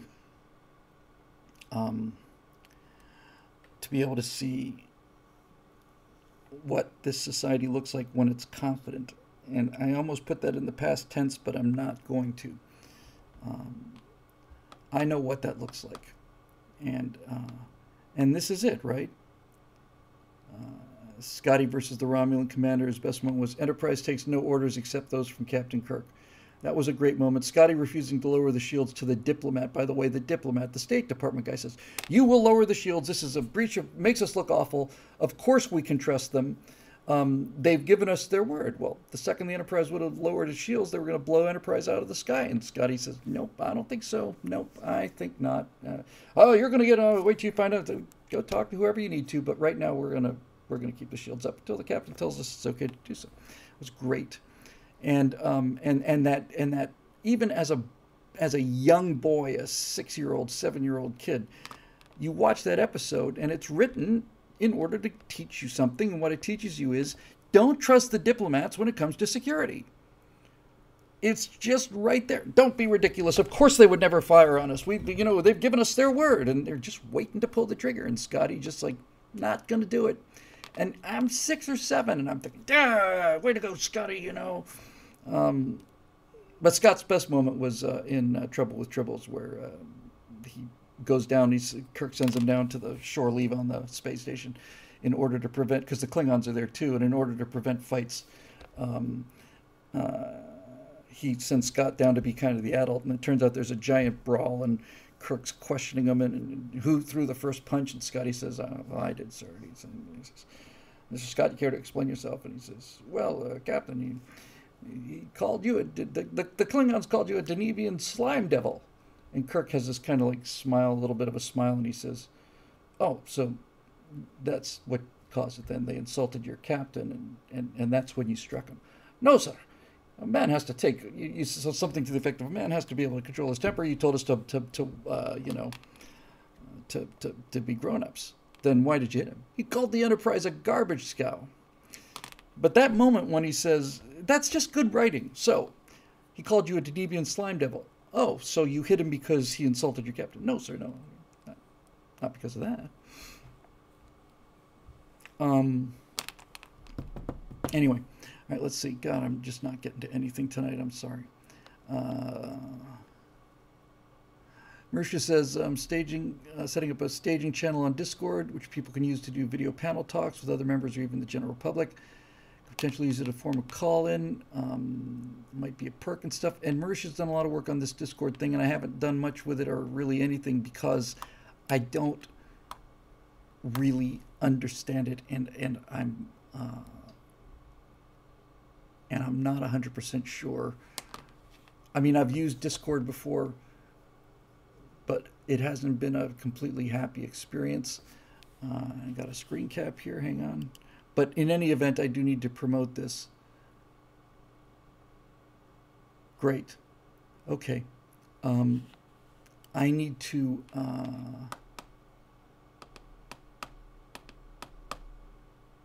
hang on a second. Hang on a second.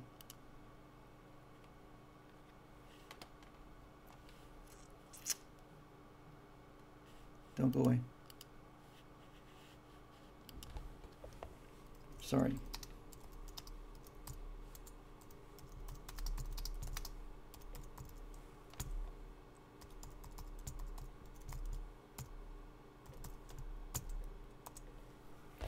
Okay. All right, so let's see. I'm looking at the questions. A Shakespeare question from a couple weeks ago. Attempt number 2 from The Coolest. What a cool picture. Hey, Bill, I'm 29 years old. I'm getting married this Friday. I probably missed that, but congratulations. About 2 weeks ago, I realized that I don't truly know what it means to be a husband. My parents divorced when I was a baby. I was raised by my mom. Because my dad was only in town a few times a year, to make things more difficult is that my fiance is center-left. Certainly not radical, but still a Biden supporter. Is there any advice you have or things you learned from your father about being a good husband?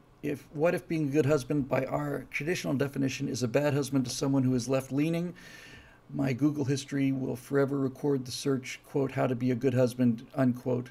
Any insight would be appreciated. Wow. I'm sorry I didn't get to that earlier, and it's dated September 30th, so 2 weeks ago at least.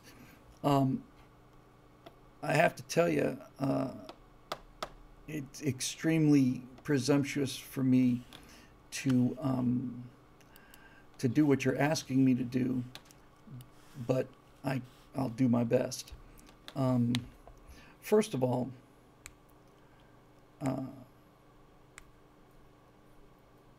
do I have much advice about being a good husband for my father? I don't. I don't have any advice from my father about these things. None. My dad was from childhood, a tremendously confident guy, just a real lady killer kind of guy. And he didn't teach me any of that stuff. My parents got divorced when I was 14. And as I got much, much older, I realized he could have really ammoed me up in a lot of ways, but it just really wasn't there. He had 2 jobs. The hotel job, I've said many times, is a double job. You have to be there in the daytime to do the administrative stuff of running the hospital. It's probably a Freudian slip of some kind, the hotel. And then at nighttime, you had to go down and entertain people, so I didn't see a whole lot of him. And by the time they got divorced, I was still too young for this advice, but he could have really helped me, but I didn't get it. I had to stumble through it on my own. Um, so the first part of your question is no, I didn't get anything from my dad, but I did learn some things on the way because I pay attention, and I had the stupid beaten out of me, and it took 40 years. But if unless you're made out of utter adamantium, you can learn things occasionally just through trial and error. Um, now, I'm not dodging your question because I do my best to answer that. First of all, what if being a good husband by our traditional definition is a bad husband to someone who is left leaning? A lot to say about that. Um, First of all, if this woman decided to marry you, then she admires your character. Uh, that's just a given. Don't change. And if she pushes you to change, then gently and calmly, and certainly don't do it when you're angry, then just gently and calmly, I would say something to the effect of, well, honey, I was a conservative when you met me, and I was a conservative when I proposed to you, and I was a conservative when you accepted, and I was a conservative when we got married. However you want to describe yourself. You want to say center right or whatever, it doesn't matter. And now you're asking me to change, and and I don't think I should do that. Not only because of how it would affect our relationship, but because I don't think you really have any grounds to ask me to change. You didn't marry me uh, provisionally. There was no, well, if you change into the kind of left leaning person that I am, then I'll marry you. You married me. We're married. You knew what you were getting. Bill Burr does a really good set on this. Bill Burr, the comedian, has got a lot of really good stuff about relationships. He speaks his mind. But he says, well, why is it that we're always working on me and my problems? My wife is a perfectly formed creature, and underneath a glass in a museum. There's nothing ever wrong with me. It's always my problems. And he said, don't you realize you knew I was a psychopath and a lunatic when you married me? That's not only a good argument. That is the argument. You should never, ever change, especially what are core beliefs, to make somebody else happy. Because nobody knows who that person will be, not you and not the person trying to change you. And if you're asking to somebody, if you're getting pressure to reverse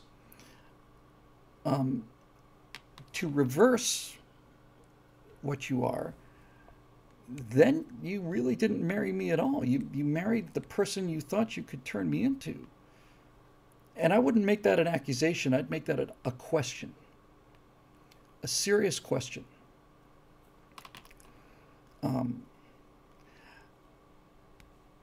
And that should get you, an answer, and it'll do some early in our marriage. I changed a lot of my behaviors, but some of them I didn't. And early in our marriage, I had once again done something that made Natasha angry. I don't do that a lot. We don't argue. We're not one of those couples that screams and yells, nothing. But she was starting to get naggy. She was starting to get a little bit nasty, And she said something, and I just turned to her. I said, careful now. And the second I said that, I can't explain it to you. It was like deactivating. It was like pulling. It was like cutting the green wire on a ticking time bomb. It was just instantaneous. Instantaneous. Careful now. I didn't have to say I won't be talked to that way, or it's just like, no, we're not going to do that. And I realized, and this is something you need to remember, buddy. If I knew your name, I would mention it, but since you're called the coolest, it's something you need to remember, the coolest. You will be tested all the time, and it's not a noble thing. It's what people do, mostly women do, constantly pushing the borders. Children do this all the time. Where is the line? And if you keep backing that line up to make her happy, you're not going to make her happy. You're just going to make her angry. And the quicker you make it clear where that line is, the happier she will be. And that was the thing that surprised me the most about me taking a stand there on this. When I basically said, "Look, I'm not going to be nagged. I didn't get into this to be nagged. If you got a problem, we'll talk about the problem. But I'm not going to take this." And I realized that she went from being angry to actually being almost blissful, not just going from angry to being happy, but going from angry to being happy and comfortable and relaxed and relieved. That's the word I'm looking for. Relieved. There, this is something you're going to deal with all the time. And you don't have to go around the house thumping your chest and, we're going to do the thing my way or the highway. But you have to show strength.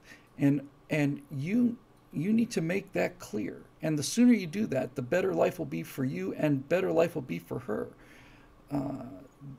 Whether she knows it or not, the reason she married you is because nobody wants to marry a liberal, because they're weak and they're feminine.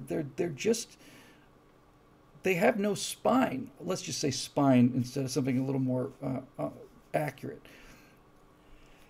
And all women are looking for this. And I will give you one piece of advice that I figured out before I got married, and that is this. By all means, discuss problems, money problems, have discussions about that. But if you are ever genuinely worried about something, do not share that with her. Find your friends and go out and talk to your friends. Do not ever show that kind of weakness. And I'd love to tell you it's about something as simple as pride or face, but it's not. Women's brains work differently than ours do, and their capacity for worry is 3 orders of magnitude higher than ours.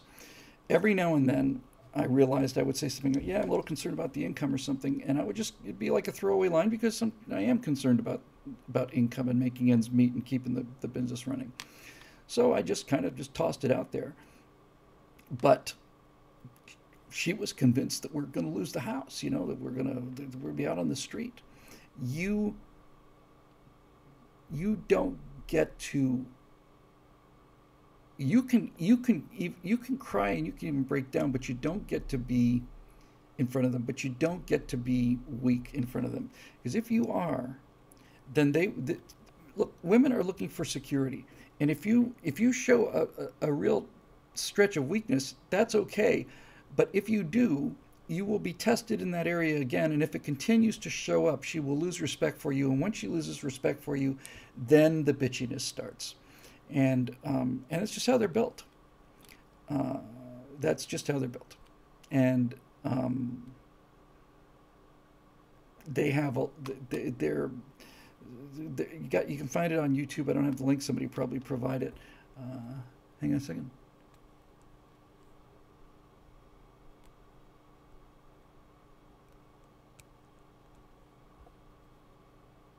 Somebody posted Dupra's DW mentioned he went to his church group with his wife, and they were talking about fighting fair, and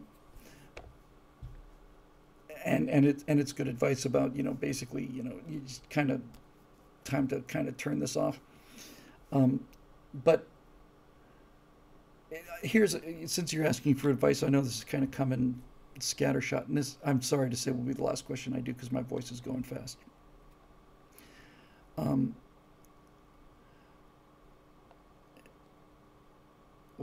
What is it I want to say here?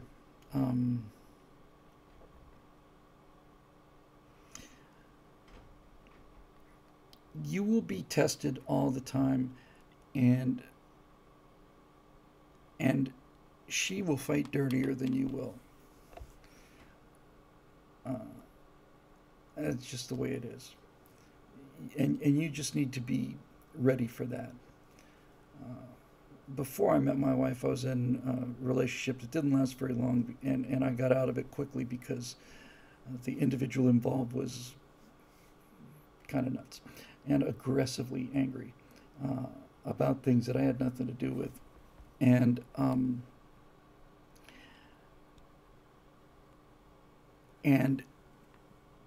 towards the end of that, she used every weapon there was. She went to nuclear weapons.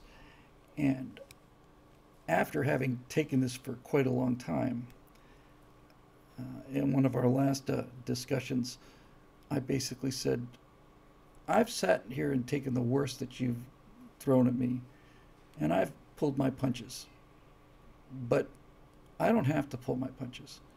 And I said something that wasn't pulling my punches. And I said, yeah, see, that's how it works. So you just have to accept that. This is the most important thing. Okay, this is the most important thing, and this is really tread-worn advice that most people talk about hundreds of times, but since you asked, it is the most important thing. Okay, everybody says you should listen to your wife. Yes, that's true, but this is something you have to understand. This is hard for men, really hard. When your wife is complaining about something, something's wrong, we think it's our job to fix it, but they're not telling us about it in order to fix it. They're telling us about it in order to tell us about it. And if a woman comes to you with this problem, something's bothering her, and your first instinct is to immediately say, well, here's how we can fix that, honey. We'll get rid of this problem right away. That's not what they want. They don't want a solution to the problem. They don't want that. That's not what they're talking to you about. We understand this. Hey, man, I've got a problem with this. Well, what do you need? I need a circular saw, and I need this many 2x4s. No problem. We'll get it on your way. They're not. When they come to you with a problem, they're not coming with you. They're not coming to you with the problem so that you can provide a solution to the problem. They're coming to you with the problem so that you can listen to them and sympathize with them. That's what they need. And that is a hard thing to learn, because if you love your wife, and I love my wife very much, when they start talking about things that bother them, you're going to want to just jump in there and say, we can solve this problem right now. We'll just do this, and we'll just fix it. No. You just got to listen to it, and you just got to sympathize with it. And if you have something really serious, I'm telling you, don't share it with her. My wife and I have joint personal accounts and stuff, but she doesn't have access to the business accounts. And I do that on purpose, because I don't want her to know how close things can get sometimes, how like any small business, it's all based on faith. You have to believe that certain things are going to happen, and so on. But their capacity to worry exceeds mine, as I said, by 3 orders of magnitude, and I'm capable of worrying quite a lot, especially about money issues. They can't do it. And so if you have a real issue, talk to friends. Go find your buddies and go talk to them. Do not talk to your wife about things that really genuinely worry you. Your job is to be a worry sponge, and that's what I do. And the more I do it, the better I get at it. And the more I do it, the more comfortable and happy my wife becomes. It's really just that. It's like, well, what about this? Don't worry, honey, I got this covered. Well, baby, I told you I got it covered. And you don't have to worry about that because I'm taking care of it. That's all they need, really. And it's hard for men to appreciate that level of worry and fear. I'll give you a great example of this. Rarely, just because of the choices I made in my life, rarely have I ever found myself getting out of a car in a dangerous situation. So what I'm trying to say here is that with the exception of maybe 4 or 5 times in my life that lasted for 5 minutes less each time, I walk around at nighttime, I go wherever I want to, at day or night, I get out of a car, I walk into a building or a bar, whatever. I never worry about my physical security, ever, because I'm a guy. it's almost impossible for men to understand how different that is uh, for women. When you just picture the most simple thing. You've gone shopping or something, and you've got a couple of grocery bags, and you're heading back to your car. Guys never ever think about this. Just never enters our head. Of course, we're not worried about being attacked. They're worried about being attacked all the time, and they're right to. They're right to worry about those things. And your job is to make sure that they don't. And probably the best way I think I could describe it is your job is to take care of everything outside the house, and her job is to take care of you. And I know that sounds old fashioned, but it's old fashioned because it works. Her job is to make sure that you are in maximum condition to go out and deal with everything all the time. Um, and that's the job. And if you've married the right woman, it's a good deal. Um, it's a real good deal because prior to being married, I never had that in my life ever. From my parents, nothing. Never ever had anybody take care of me. I know this is a revelation on it, but which happens to be episode 300, by the way, tonight of the Stratosphere Lounge. But that's a fact of the matter. My parents were really pretty distant, and most of my life I was pretty much alone and had pretty low self-esteem. And then there was a period in my life there when I was suddenly, all of a sudden, just like, oh, now I've really got this figured out. Now I know how it works. And I spent 5 or 6 years out there, uh, you know, walking around with a spotlight on me and really enjoying it and getting really to know how this thing works. Uh, the One of the things I learned during the course of those times is that every time I took the shot, I never ever regretted it, ever. 300th episode. Uh, I've regretted not doing things, but I found that if you act with confidence towards women, you can get away with pretty much anything. And I'd never had anybody actually taking care of me. And when you're sitting on the couch or taking a nap on the couch, and the next thing you know is you look up and somebody's putting a blanket over you, that to me is worth all of this, all of it. You know, uh, uh, uh, she's had a hard time connecting to her market as a photographer. I'm doing most of the financial lifting. It's a good deal for me. But that's the most important thing I can tell you there, Coolest. Your job is to be the filter between the real world and your wife. And I don't think you should try to convert her, but if you continue to do the kind of things that you have been doing, then she will stop becoming a Biden supporter because you will be doing things for her that she had always expected the government to do for her. That's actually kind of profound in a way, I think, surprisingly enough. Liberal politics happen because of single women. That's the voting bloc that gets all this stuff done. I talk about minorities and things, the black vote and the Hispanic vote and all the rest of it. It's the single woman vote that creates the welfare state. And it's not hard to figure out. Once you have the birth control pill, you can have, and you've lost the restrictions on sex within marriage. And once you have no-fault divorce, you end up with a lot of single women, and many of them with kids. And they've got no one that they can depend on. And in many cases, not all cases, but in many cases, they are right to not have any faith in men. Because but the flip side of that coin is maybe you shouldn't keep choosing such losers. But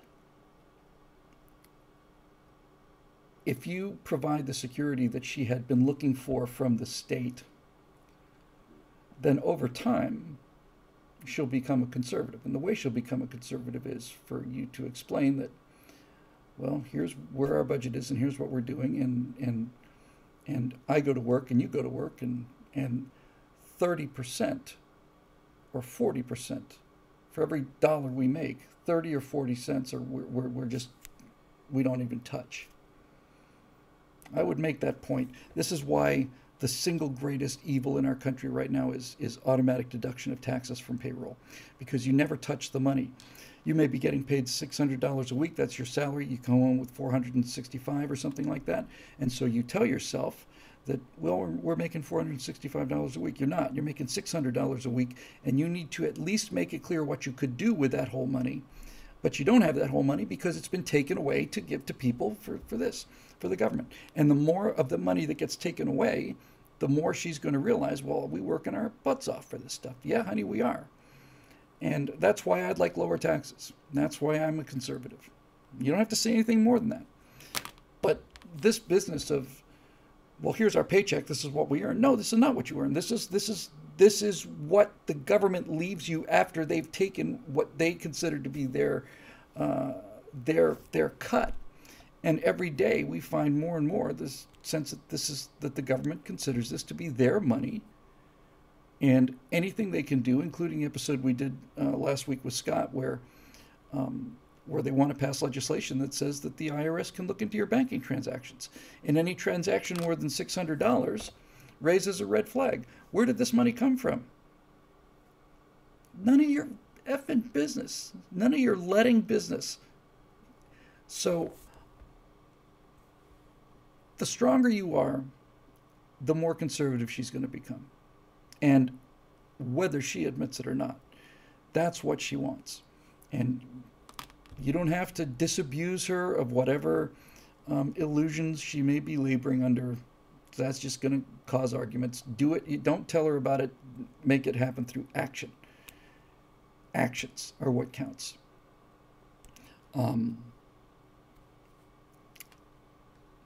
I remember when my wife first got here, Action Context says the government practices prima noctis on your paycheck. That's right. That's the ancient rule that said that if a peasant was getting married, the lord of the manor had the right to take the wife's virginity. That's just why it's good to be king. Deal with it, slave. But you will make her a conservative by doing all of these things, and the more stoically you bear them, the better off it will be. I remember what I was going to say. When Natasha first came to America, I mean, before I asked her to marry me, when she came to visit the first time, when we got back, I flew to New York to meet her there. We saw Les Miserables, and we came back to L.A. And within the first 24 hours of being in L.A., I crack out the AR-14 that I used to own before that terrible boating accident, and I showed it to her. Walked in, I didn't surprise her with it, and God knows I didn't point it at her. I'm not that kind of guy, and those people need to be beaten. But did I say AR-14? Man, I'm losing it. It's one better than that. It's an AR-15. And I brought this out and unzipped it. AR-15. I misspoke. So I brought out this AR-15, and I unzipped it from the case and opened it up. And an AR-15 is serious business. When you look at the black rifle in your house, you realize, okay, this is not joking around. Just the sight of it, still to this day, if I look at that AR-15 in my house, I think, holy cow, this is a lot of responsibility. And I showed it to her, and she didn't mock me exactly, but she thought the whole idea was kind of ridiculous, and she was open enough to say so, as if like, why do you have this for us? It's mostly to protect us from our government. And got this kind of look like, if the government wants to come in here, there's nothing you can do about it. And I said, no, you're wrong, I think. And she didn't get it. But she did later. And I'll never forget this moment. We rent a house, and it's a nice house. And thank you all for that. And our door, like many doors in a nice neighborhood, is a wooden door, and on both sides of the wooden door is cut crystal, right? Cut crystal. One thing that she was absolutely astonished at from the instant she got to LA, the second she got into my apartment at the time, and I just had the one deadbolt, she said, "That's it?" I said, "Yeah, and I don't use that when I'm in the house. I keep the handle locked. It's an apartment complex, but I don't throw the deadbolt when I'm in the house." She said, "That's I can't believe it. Apparently in Russia, even in nicest parts of Moscow and Sochi, 3 bolts, it's like you seal yourself in there." Anyway, we got out of the apartment, got to the house, and we were coming into the house one day, and she saw the glass, which she'd seen 100 times, and we weren't even really. She just said, this having this glass here, that's not going to stop anybody. Somebody could just punch right through that and come in. And off the top of my head, I said, "Honey, the glass isn't there to stop them from coming in. The glass is there to wake me up. The pistol under the bed is what's going to stop them from coming in." And all of a sudden, she just got it. She just got it. And she's a great shot. We love to shoot. She's just much better shot than I am. But actually, I remember that line. I remember being happy, proud of that line. Like, no. The glass isn't designed to keep people out. The glass is just there to wake me up. I'll keep the people out. And that moment was, I just watched her. It's like all of a sudden, all of this kind of thing. She later told me, at that moment, I realized what having these guns in the house means. Yeah, that's what it means. And when I first, so I don't know if you have a gun in the house, Coolest, but if you don't, before you buy one, and I recommend you do, for God's sake, go out to a shooting range and rent one. And if you don't, I'm not accusing you of anything, because I didn't get to this point till I was 45, which is a good age to have bought a 45. But go to a range, go by yourself, get comfortable with it. And then if you don't have one, tell her you're thinking about buying one. Now, as a left-winger, she will say things like, "Well, I don't want a gun in the house." Why not? Well, because they're dangerous. They're supposed to be dangerous. The most common reason that I hear from women about not having a gun in the house is that they're worried that either you or she will lose your temper to such a degree that you will use the gun. This is why people who are afraid of guns, they think the gun's just going to jump up in the air. And it's always their insecurity about their own lack of control. That's really what it comes down to. People who are against guns in the house, I'm not talking about with children now, it's a whole other issue, but when people say, I can't believe that you would have a gun in the house. Why? Well, God knows what you would do with it. Well, I already know what I'm going to do with it. You're the one who's worried about what you're going to do with it. But if you can take her, don't take her while you're learning. You go learn first. But once and you don't have to be an expert by any means, but once you're relatively competent with a semi-automatic pistol, which means you know how to, look, there's only one problem with the semi-automatic pistol, right? And that is you put the magazine in, you rack the pistol. Pistol goes, the bullet goes from the top of the magazine into the breech, and then you can pop the mag out, and it looks like you've got a complete magazine. Looks like the gun is empty, but there's one in the chamber. This is not news to anybody who owns a gun. This is I don't want to call it a safety defect, but this is how people get shot with semi-automatic pistols. You can pull the magazine out. I almost said the clip, but technically it's a magazine. We'll call it the clip. You just drop the clip, and here come the bullets out again. But there's one in the chamber, and so even though the magazine is empty, that gun is loaded. So figure out how to do that, how to make the gun safe, all the rest of that stuff. But once you get familiar with it, if you don't have one, if you do, this is already a moot point. Then when you know what you're doing, take her out to the range and say, "Honey, this is just in case somebody comes through that window and I'm not there. If somebody comes through the window and I'm here, I'll take care of it. But if somebody comes through that window and I'm not here, you need to know how to take care of it." If you can, this has been my experience consistently. If you get a liberal to a gun range, they don't leave a liberal. The two things that change them are, the number one is just the actual sensation of feeling that power and watching what it does. But the main thing that converts them is when liberals go to gun ranges, they are always stunned by the safety consciousness. They universally, it's been my experience anyway, liberals think that gun ranges are where people go, yeehaw! When they find out how strict they are about safety, how careful you have to be. Everybody behind the, sir, get behind the line. You know, this kind of thing. Once that happens, she'll start to get it. But if you can show her that you are prepared not to die for her, that's nice. But as Patton said, you don't win wars by dying for your country. You win wars by making the other poor dumb bastard die for his country.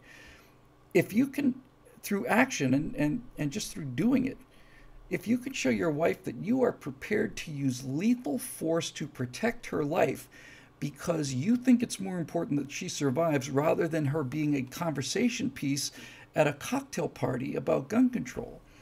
You know, this person I was mentioning earlier, her mother said that, no, she is so against the guns that she said, I would rather have my daughter die than have a gun in the house and save her. I question, basically. So you're saying that you feel so strongly about gun control that if your daughter were in danger and I could save her with a gun that I had, you would prefer that I didn't do that? And she said, yes, that's what I would prefer. And I said, this woman was an intimidating woman. And I said, I'm sorry, but I don't believe you. I believe you believe it, but no, that's just, you don't believe it. You don't believe it. You say you believe it because you think you believe it, and you think you believe it because it makes you feel like you're true to your principles. But if somebody was pointing a gun or somebody was raping your daughter, and you're telling me that I could stop it and don't because of your principles, then either you're lying or you're evil, one or the other. One of those two things is true, because I refuse to believe that you could simply watch your daughter do that and then say, no, don't stop it. But if you're really, really genuinely telling the truth, not cocktail party conversation, then that is the most reprehensible thing I've ever heard in my life, ever. It's just absolutely shockingly, disgracefully disgusting. So, and like I was talking about tests, always tests. This was the first time I had a chance to talk to this person's mom, and she was a real strong person, big old liberal, and I was being tested. I understand you like guns. I think guns are awful. So now I have three choices, right? I can either say, no, guns are great, or I can say, oh yeah, you're right, guns are awful, or I can basically just say, hey, this is my decision, this is what I do. And if I had backed down on that, no, I guess you're right about guns. I'm not wrong about guns. But, and she did say that, JWT Kuda says that's disgusting and your daughter should disown her. I thought the same thing. Made it a little clearer why she had some anger issues. Yeah, I was actually shocked by that. And I didn't hesitate there either. It wasn't like I should think, well, should I say this? No, it's like, you don't believe that's not true, you're lying.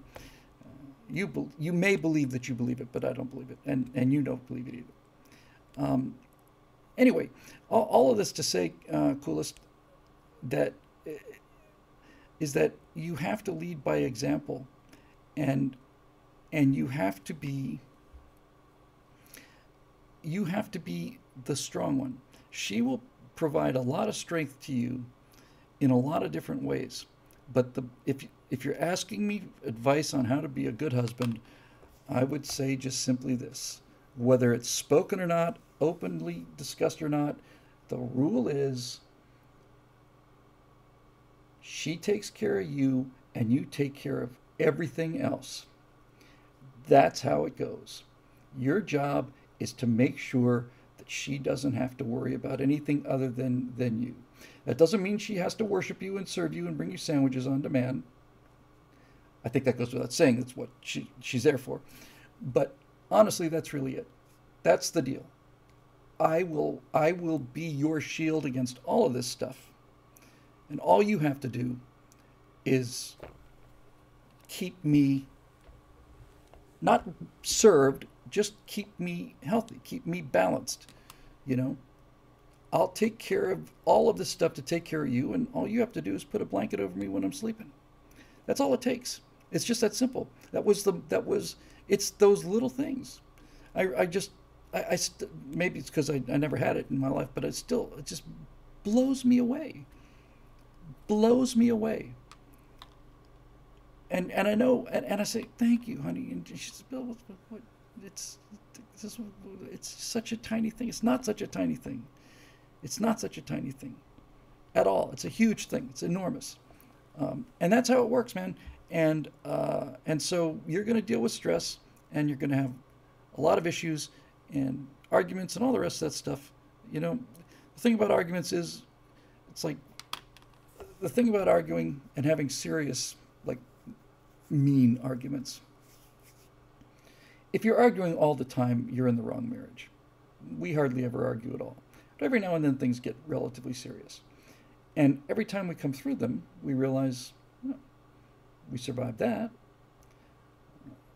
And this is the last thing I'll say, and then I'm going to turn off the camera, and I apologize for all the questions I did not get to.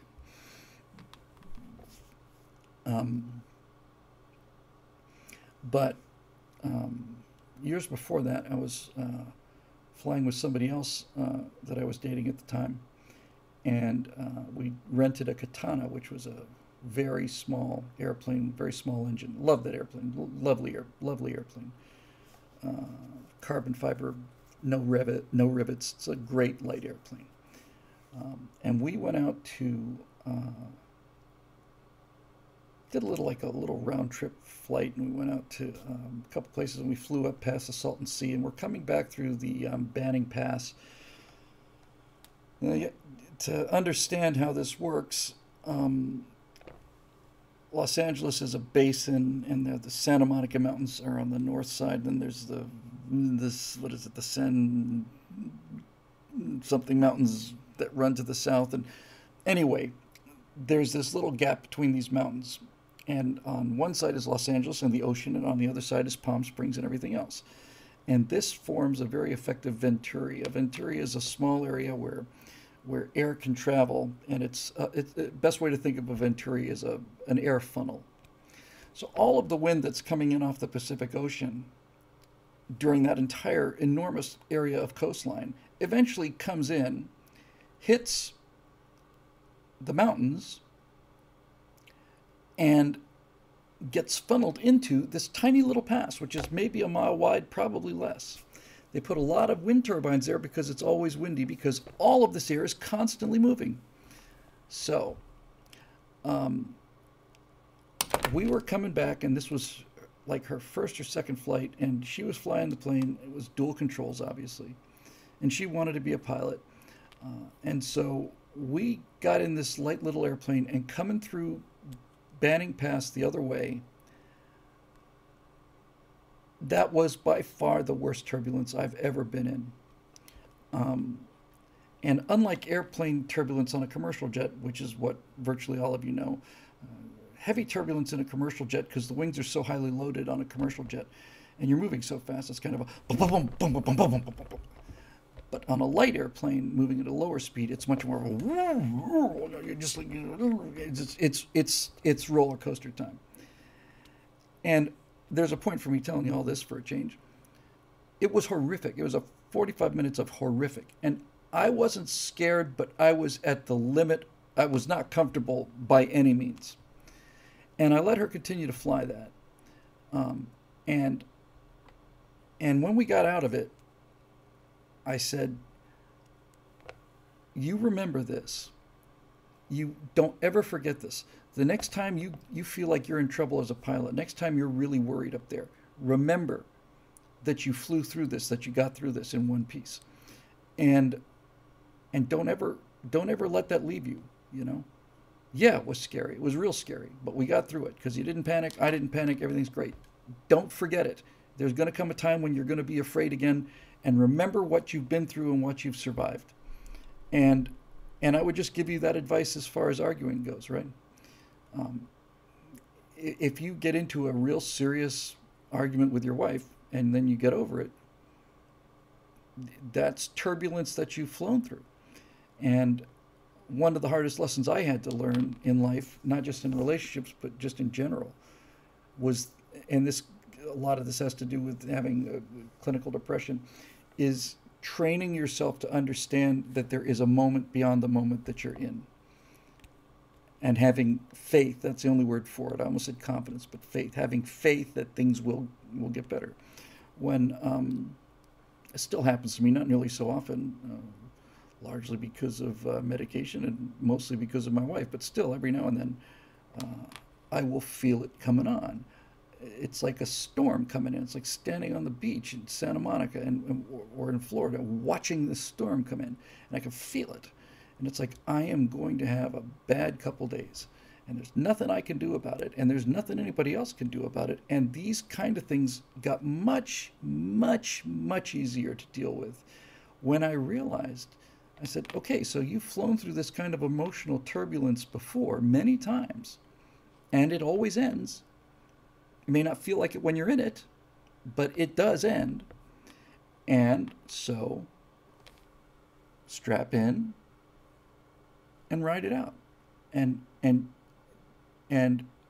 one of the qualities of like serious depression is the sense that not only that things are awful, but this hopelessness that that this is never going to change. It's always going to be this way, and I'm going through the same thing again and again and again. It's hopelessness, and when you can train yourself to say, I thought it was hopeless last time. I thought it was hopeless the time before that. I thought it was hopeless the time before that too. Got through them all, and it's going to be a bad 2 days. Okay, that's how it works. That's the deal. That's the hand I was dealt. It's a good hand, and that's it. And just understand. Okay, so if you find yourself in a serious argument and you think, my God, it's the end of the world or the end of the relationship, it's not. It's okay to have a couple bad days. In fact, this idea that you have to be happy all the time and that any kind of friction is something to be banished is unrealistic. All you can do is try to minimize it and recover from it quickly. So get comfortable with being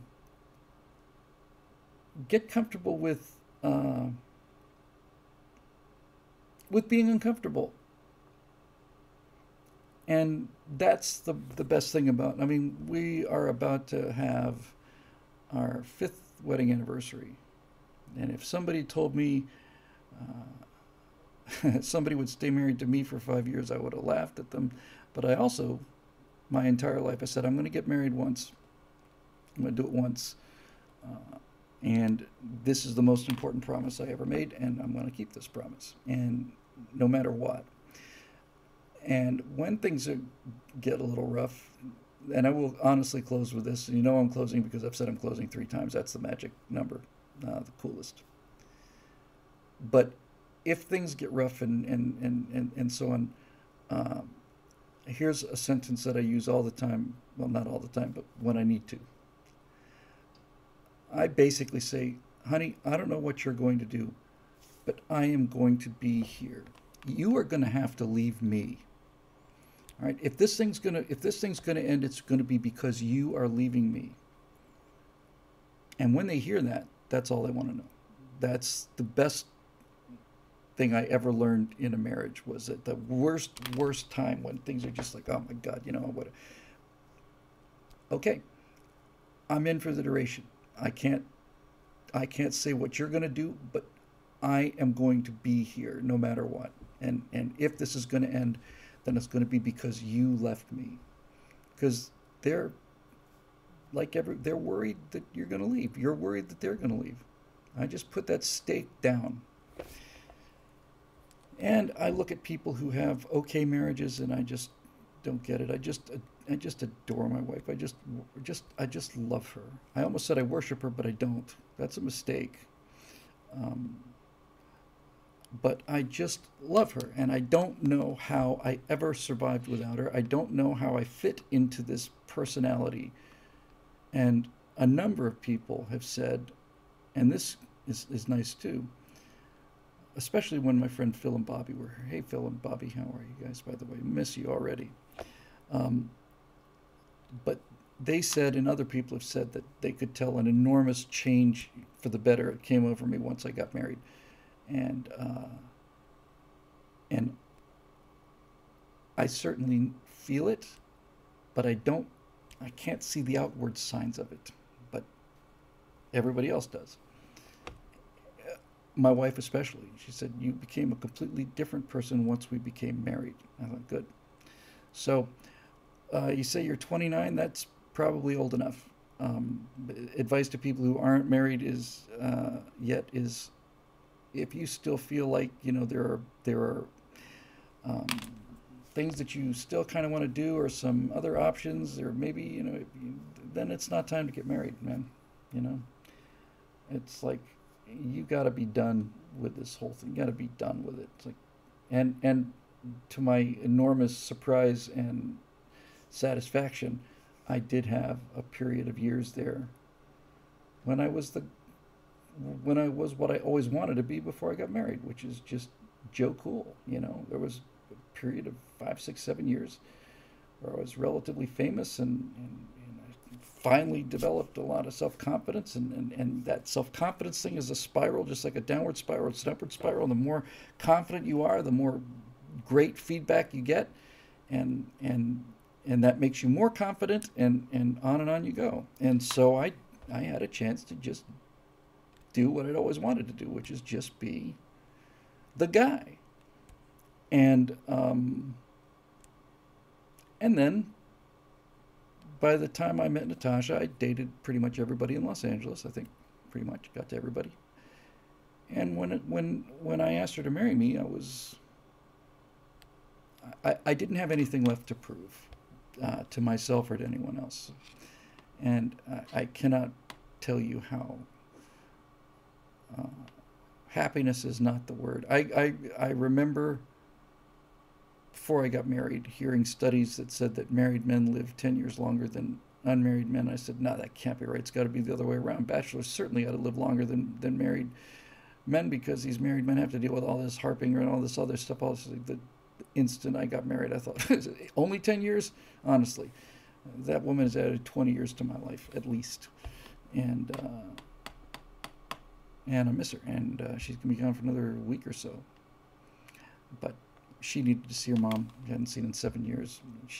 I insisted on video of that, and when they got together, it was just enough to make you cry, and it made me cry, made me happy, made me happy. Here's what she's not watching now, Dave, and I don't know if she will be. She's standing in line in Russia. But here's the thing, coolest. I have never been prouder of myself, and I've been proud of many things. I've been proud of flying I've done, been proud of the work that I do, I've been proud of all of these things, but I've never, ever felt more fulfilled and satisfied than I did 3, 4 months ago when Natasha's mom, who lives in Sochi, came down with COVID. Natasha hadn't seen her mom in 7 years, and had already been feeling very guilty about that. When we heard out that her mom had come down with COVID, this was my worst nightmare, because she would never forgive herself because she hadn't seen her in 7 years. It's, honey, you couldn't go. It was dangerous to go until you got the green card, and once you got the green card, COVID, so you couldn't go.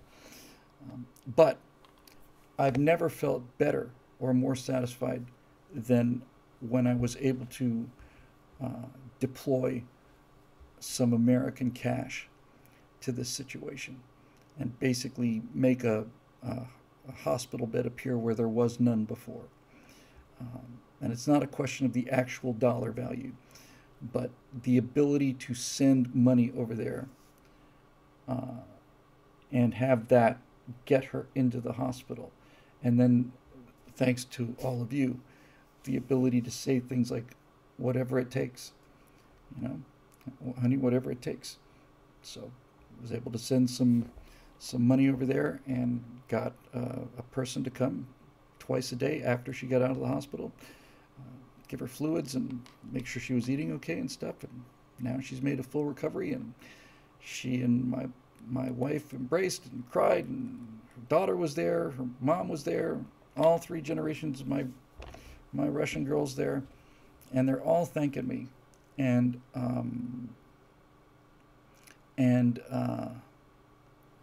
it's as good as it got for me, you know. It's like, this is why you're here, man. This is what you're supposed to be doing. Your job is your job, and the movies and animation, all that stuff is fun and it's had a big impact. But ultimately, the fact that you could be a man, here's the world coming down to crunch on these defenseless people, and you're not going to let it happen. Not going to let it happen. No. And by the way, I had the money to do it, but if I didn't, I would have sold the car or whatever else I needed to sell. And when you do that, that's the end of the line as far as the women in your life are concerned. You do that, and you are home free, because that's what you're supposed to do. Honey, don't you worry about this. I got this covered. What do we need to do? And we did it.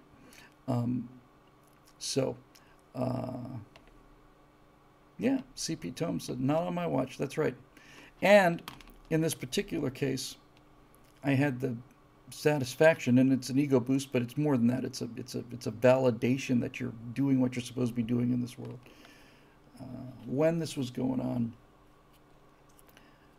Natasha told me about a text that she'd gotten from her mother, because I've been, helping out the daughter and the mom and all the rest of this stuff. It's amazing what American money will buy you over there. And Natasha shared a text with me about a year ago from her mom, and her mom said, Natasha, this is the first time we've had a man in our lives. It's the first time we don't have to worry about everything all the time. And she read that to me, and I just sailed away. It's like, okay, this is walking the walk. Anyway, that'll do it. The short 2 hour and 40-minute episode 300 of the Stratosphere Lounge.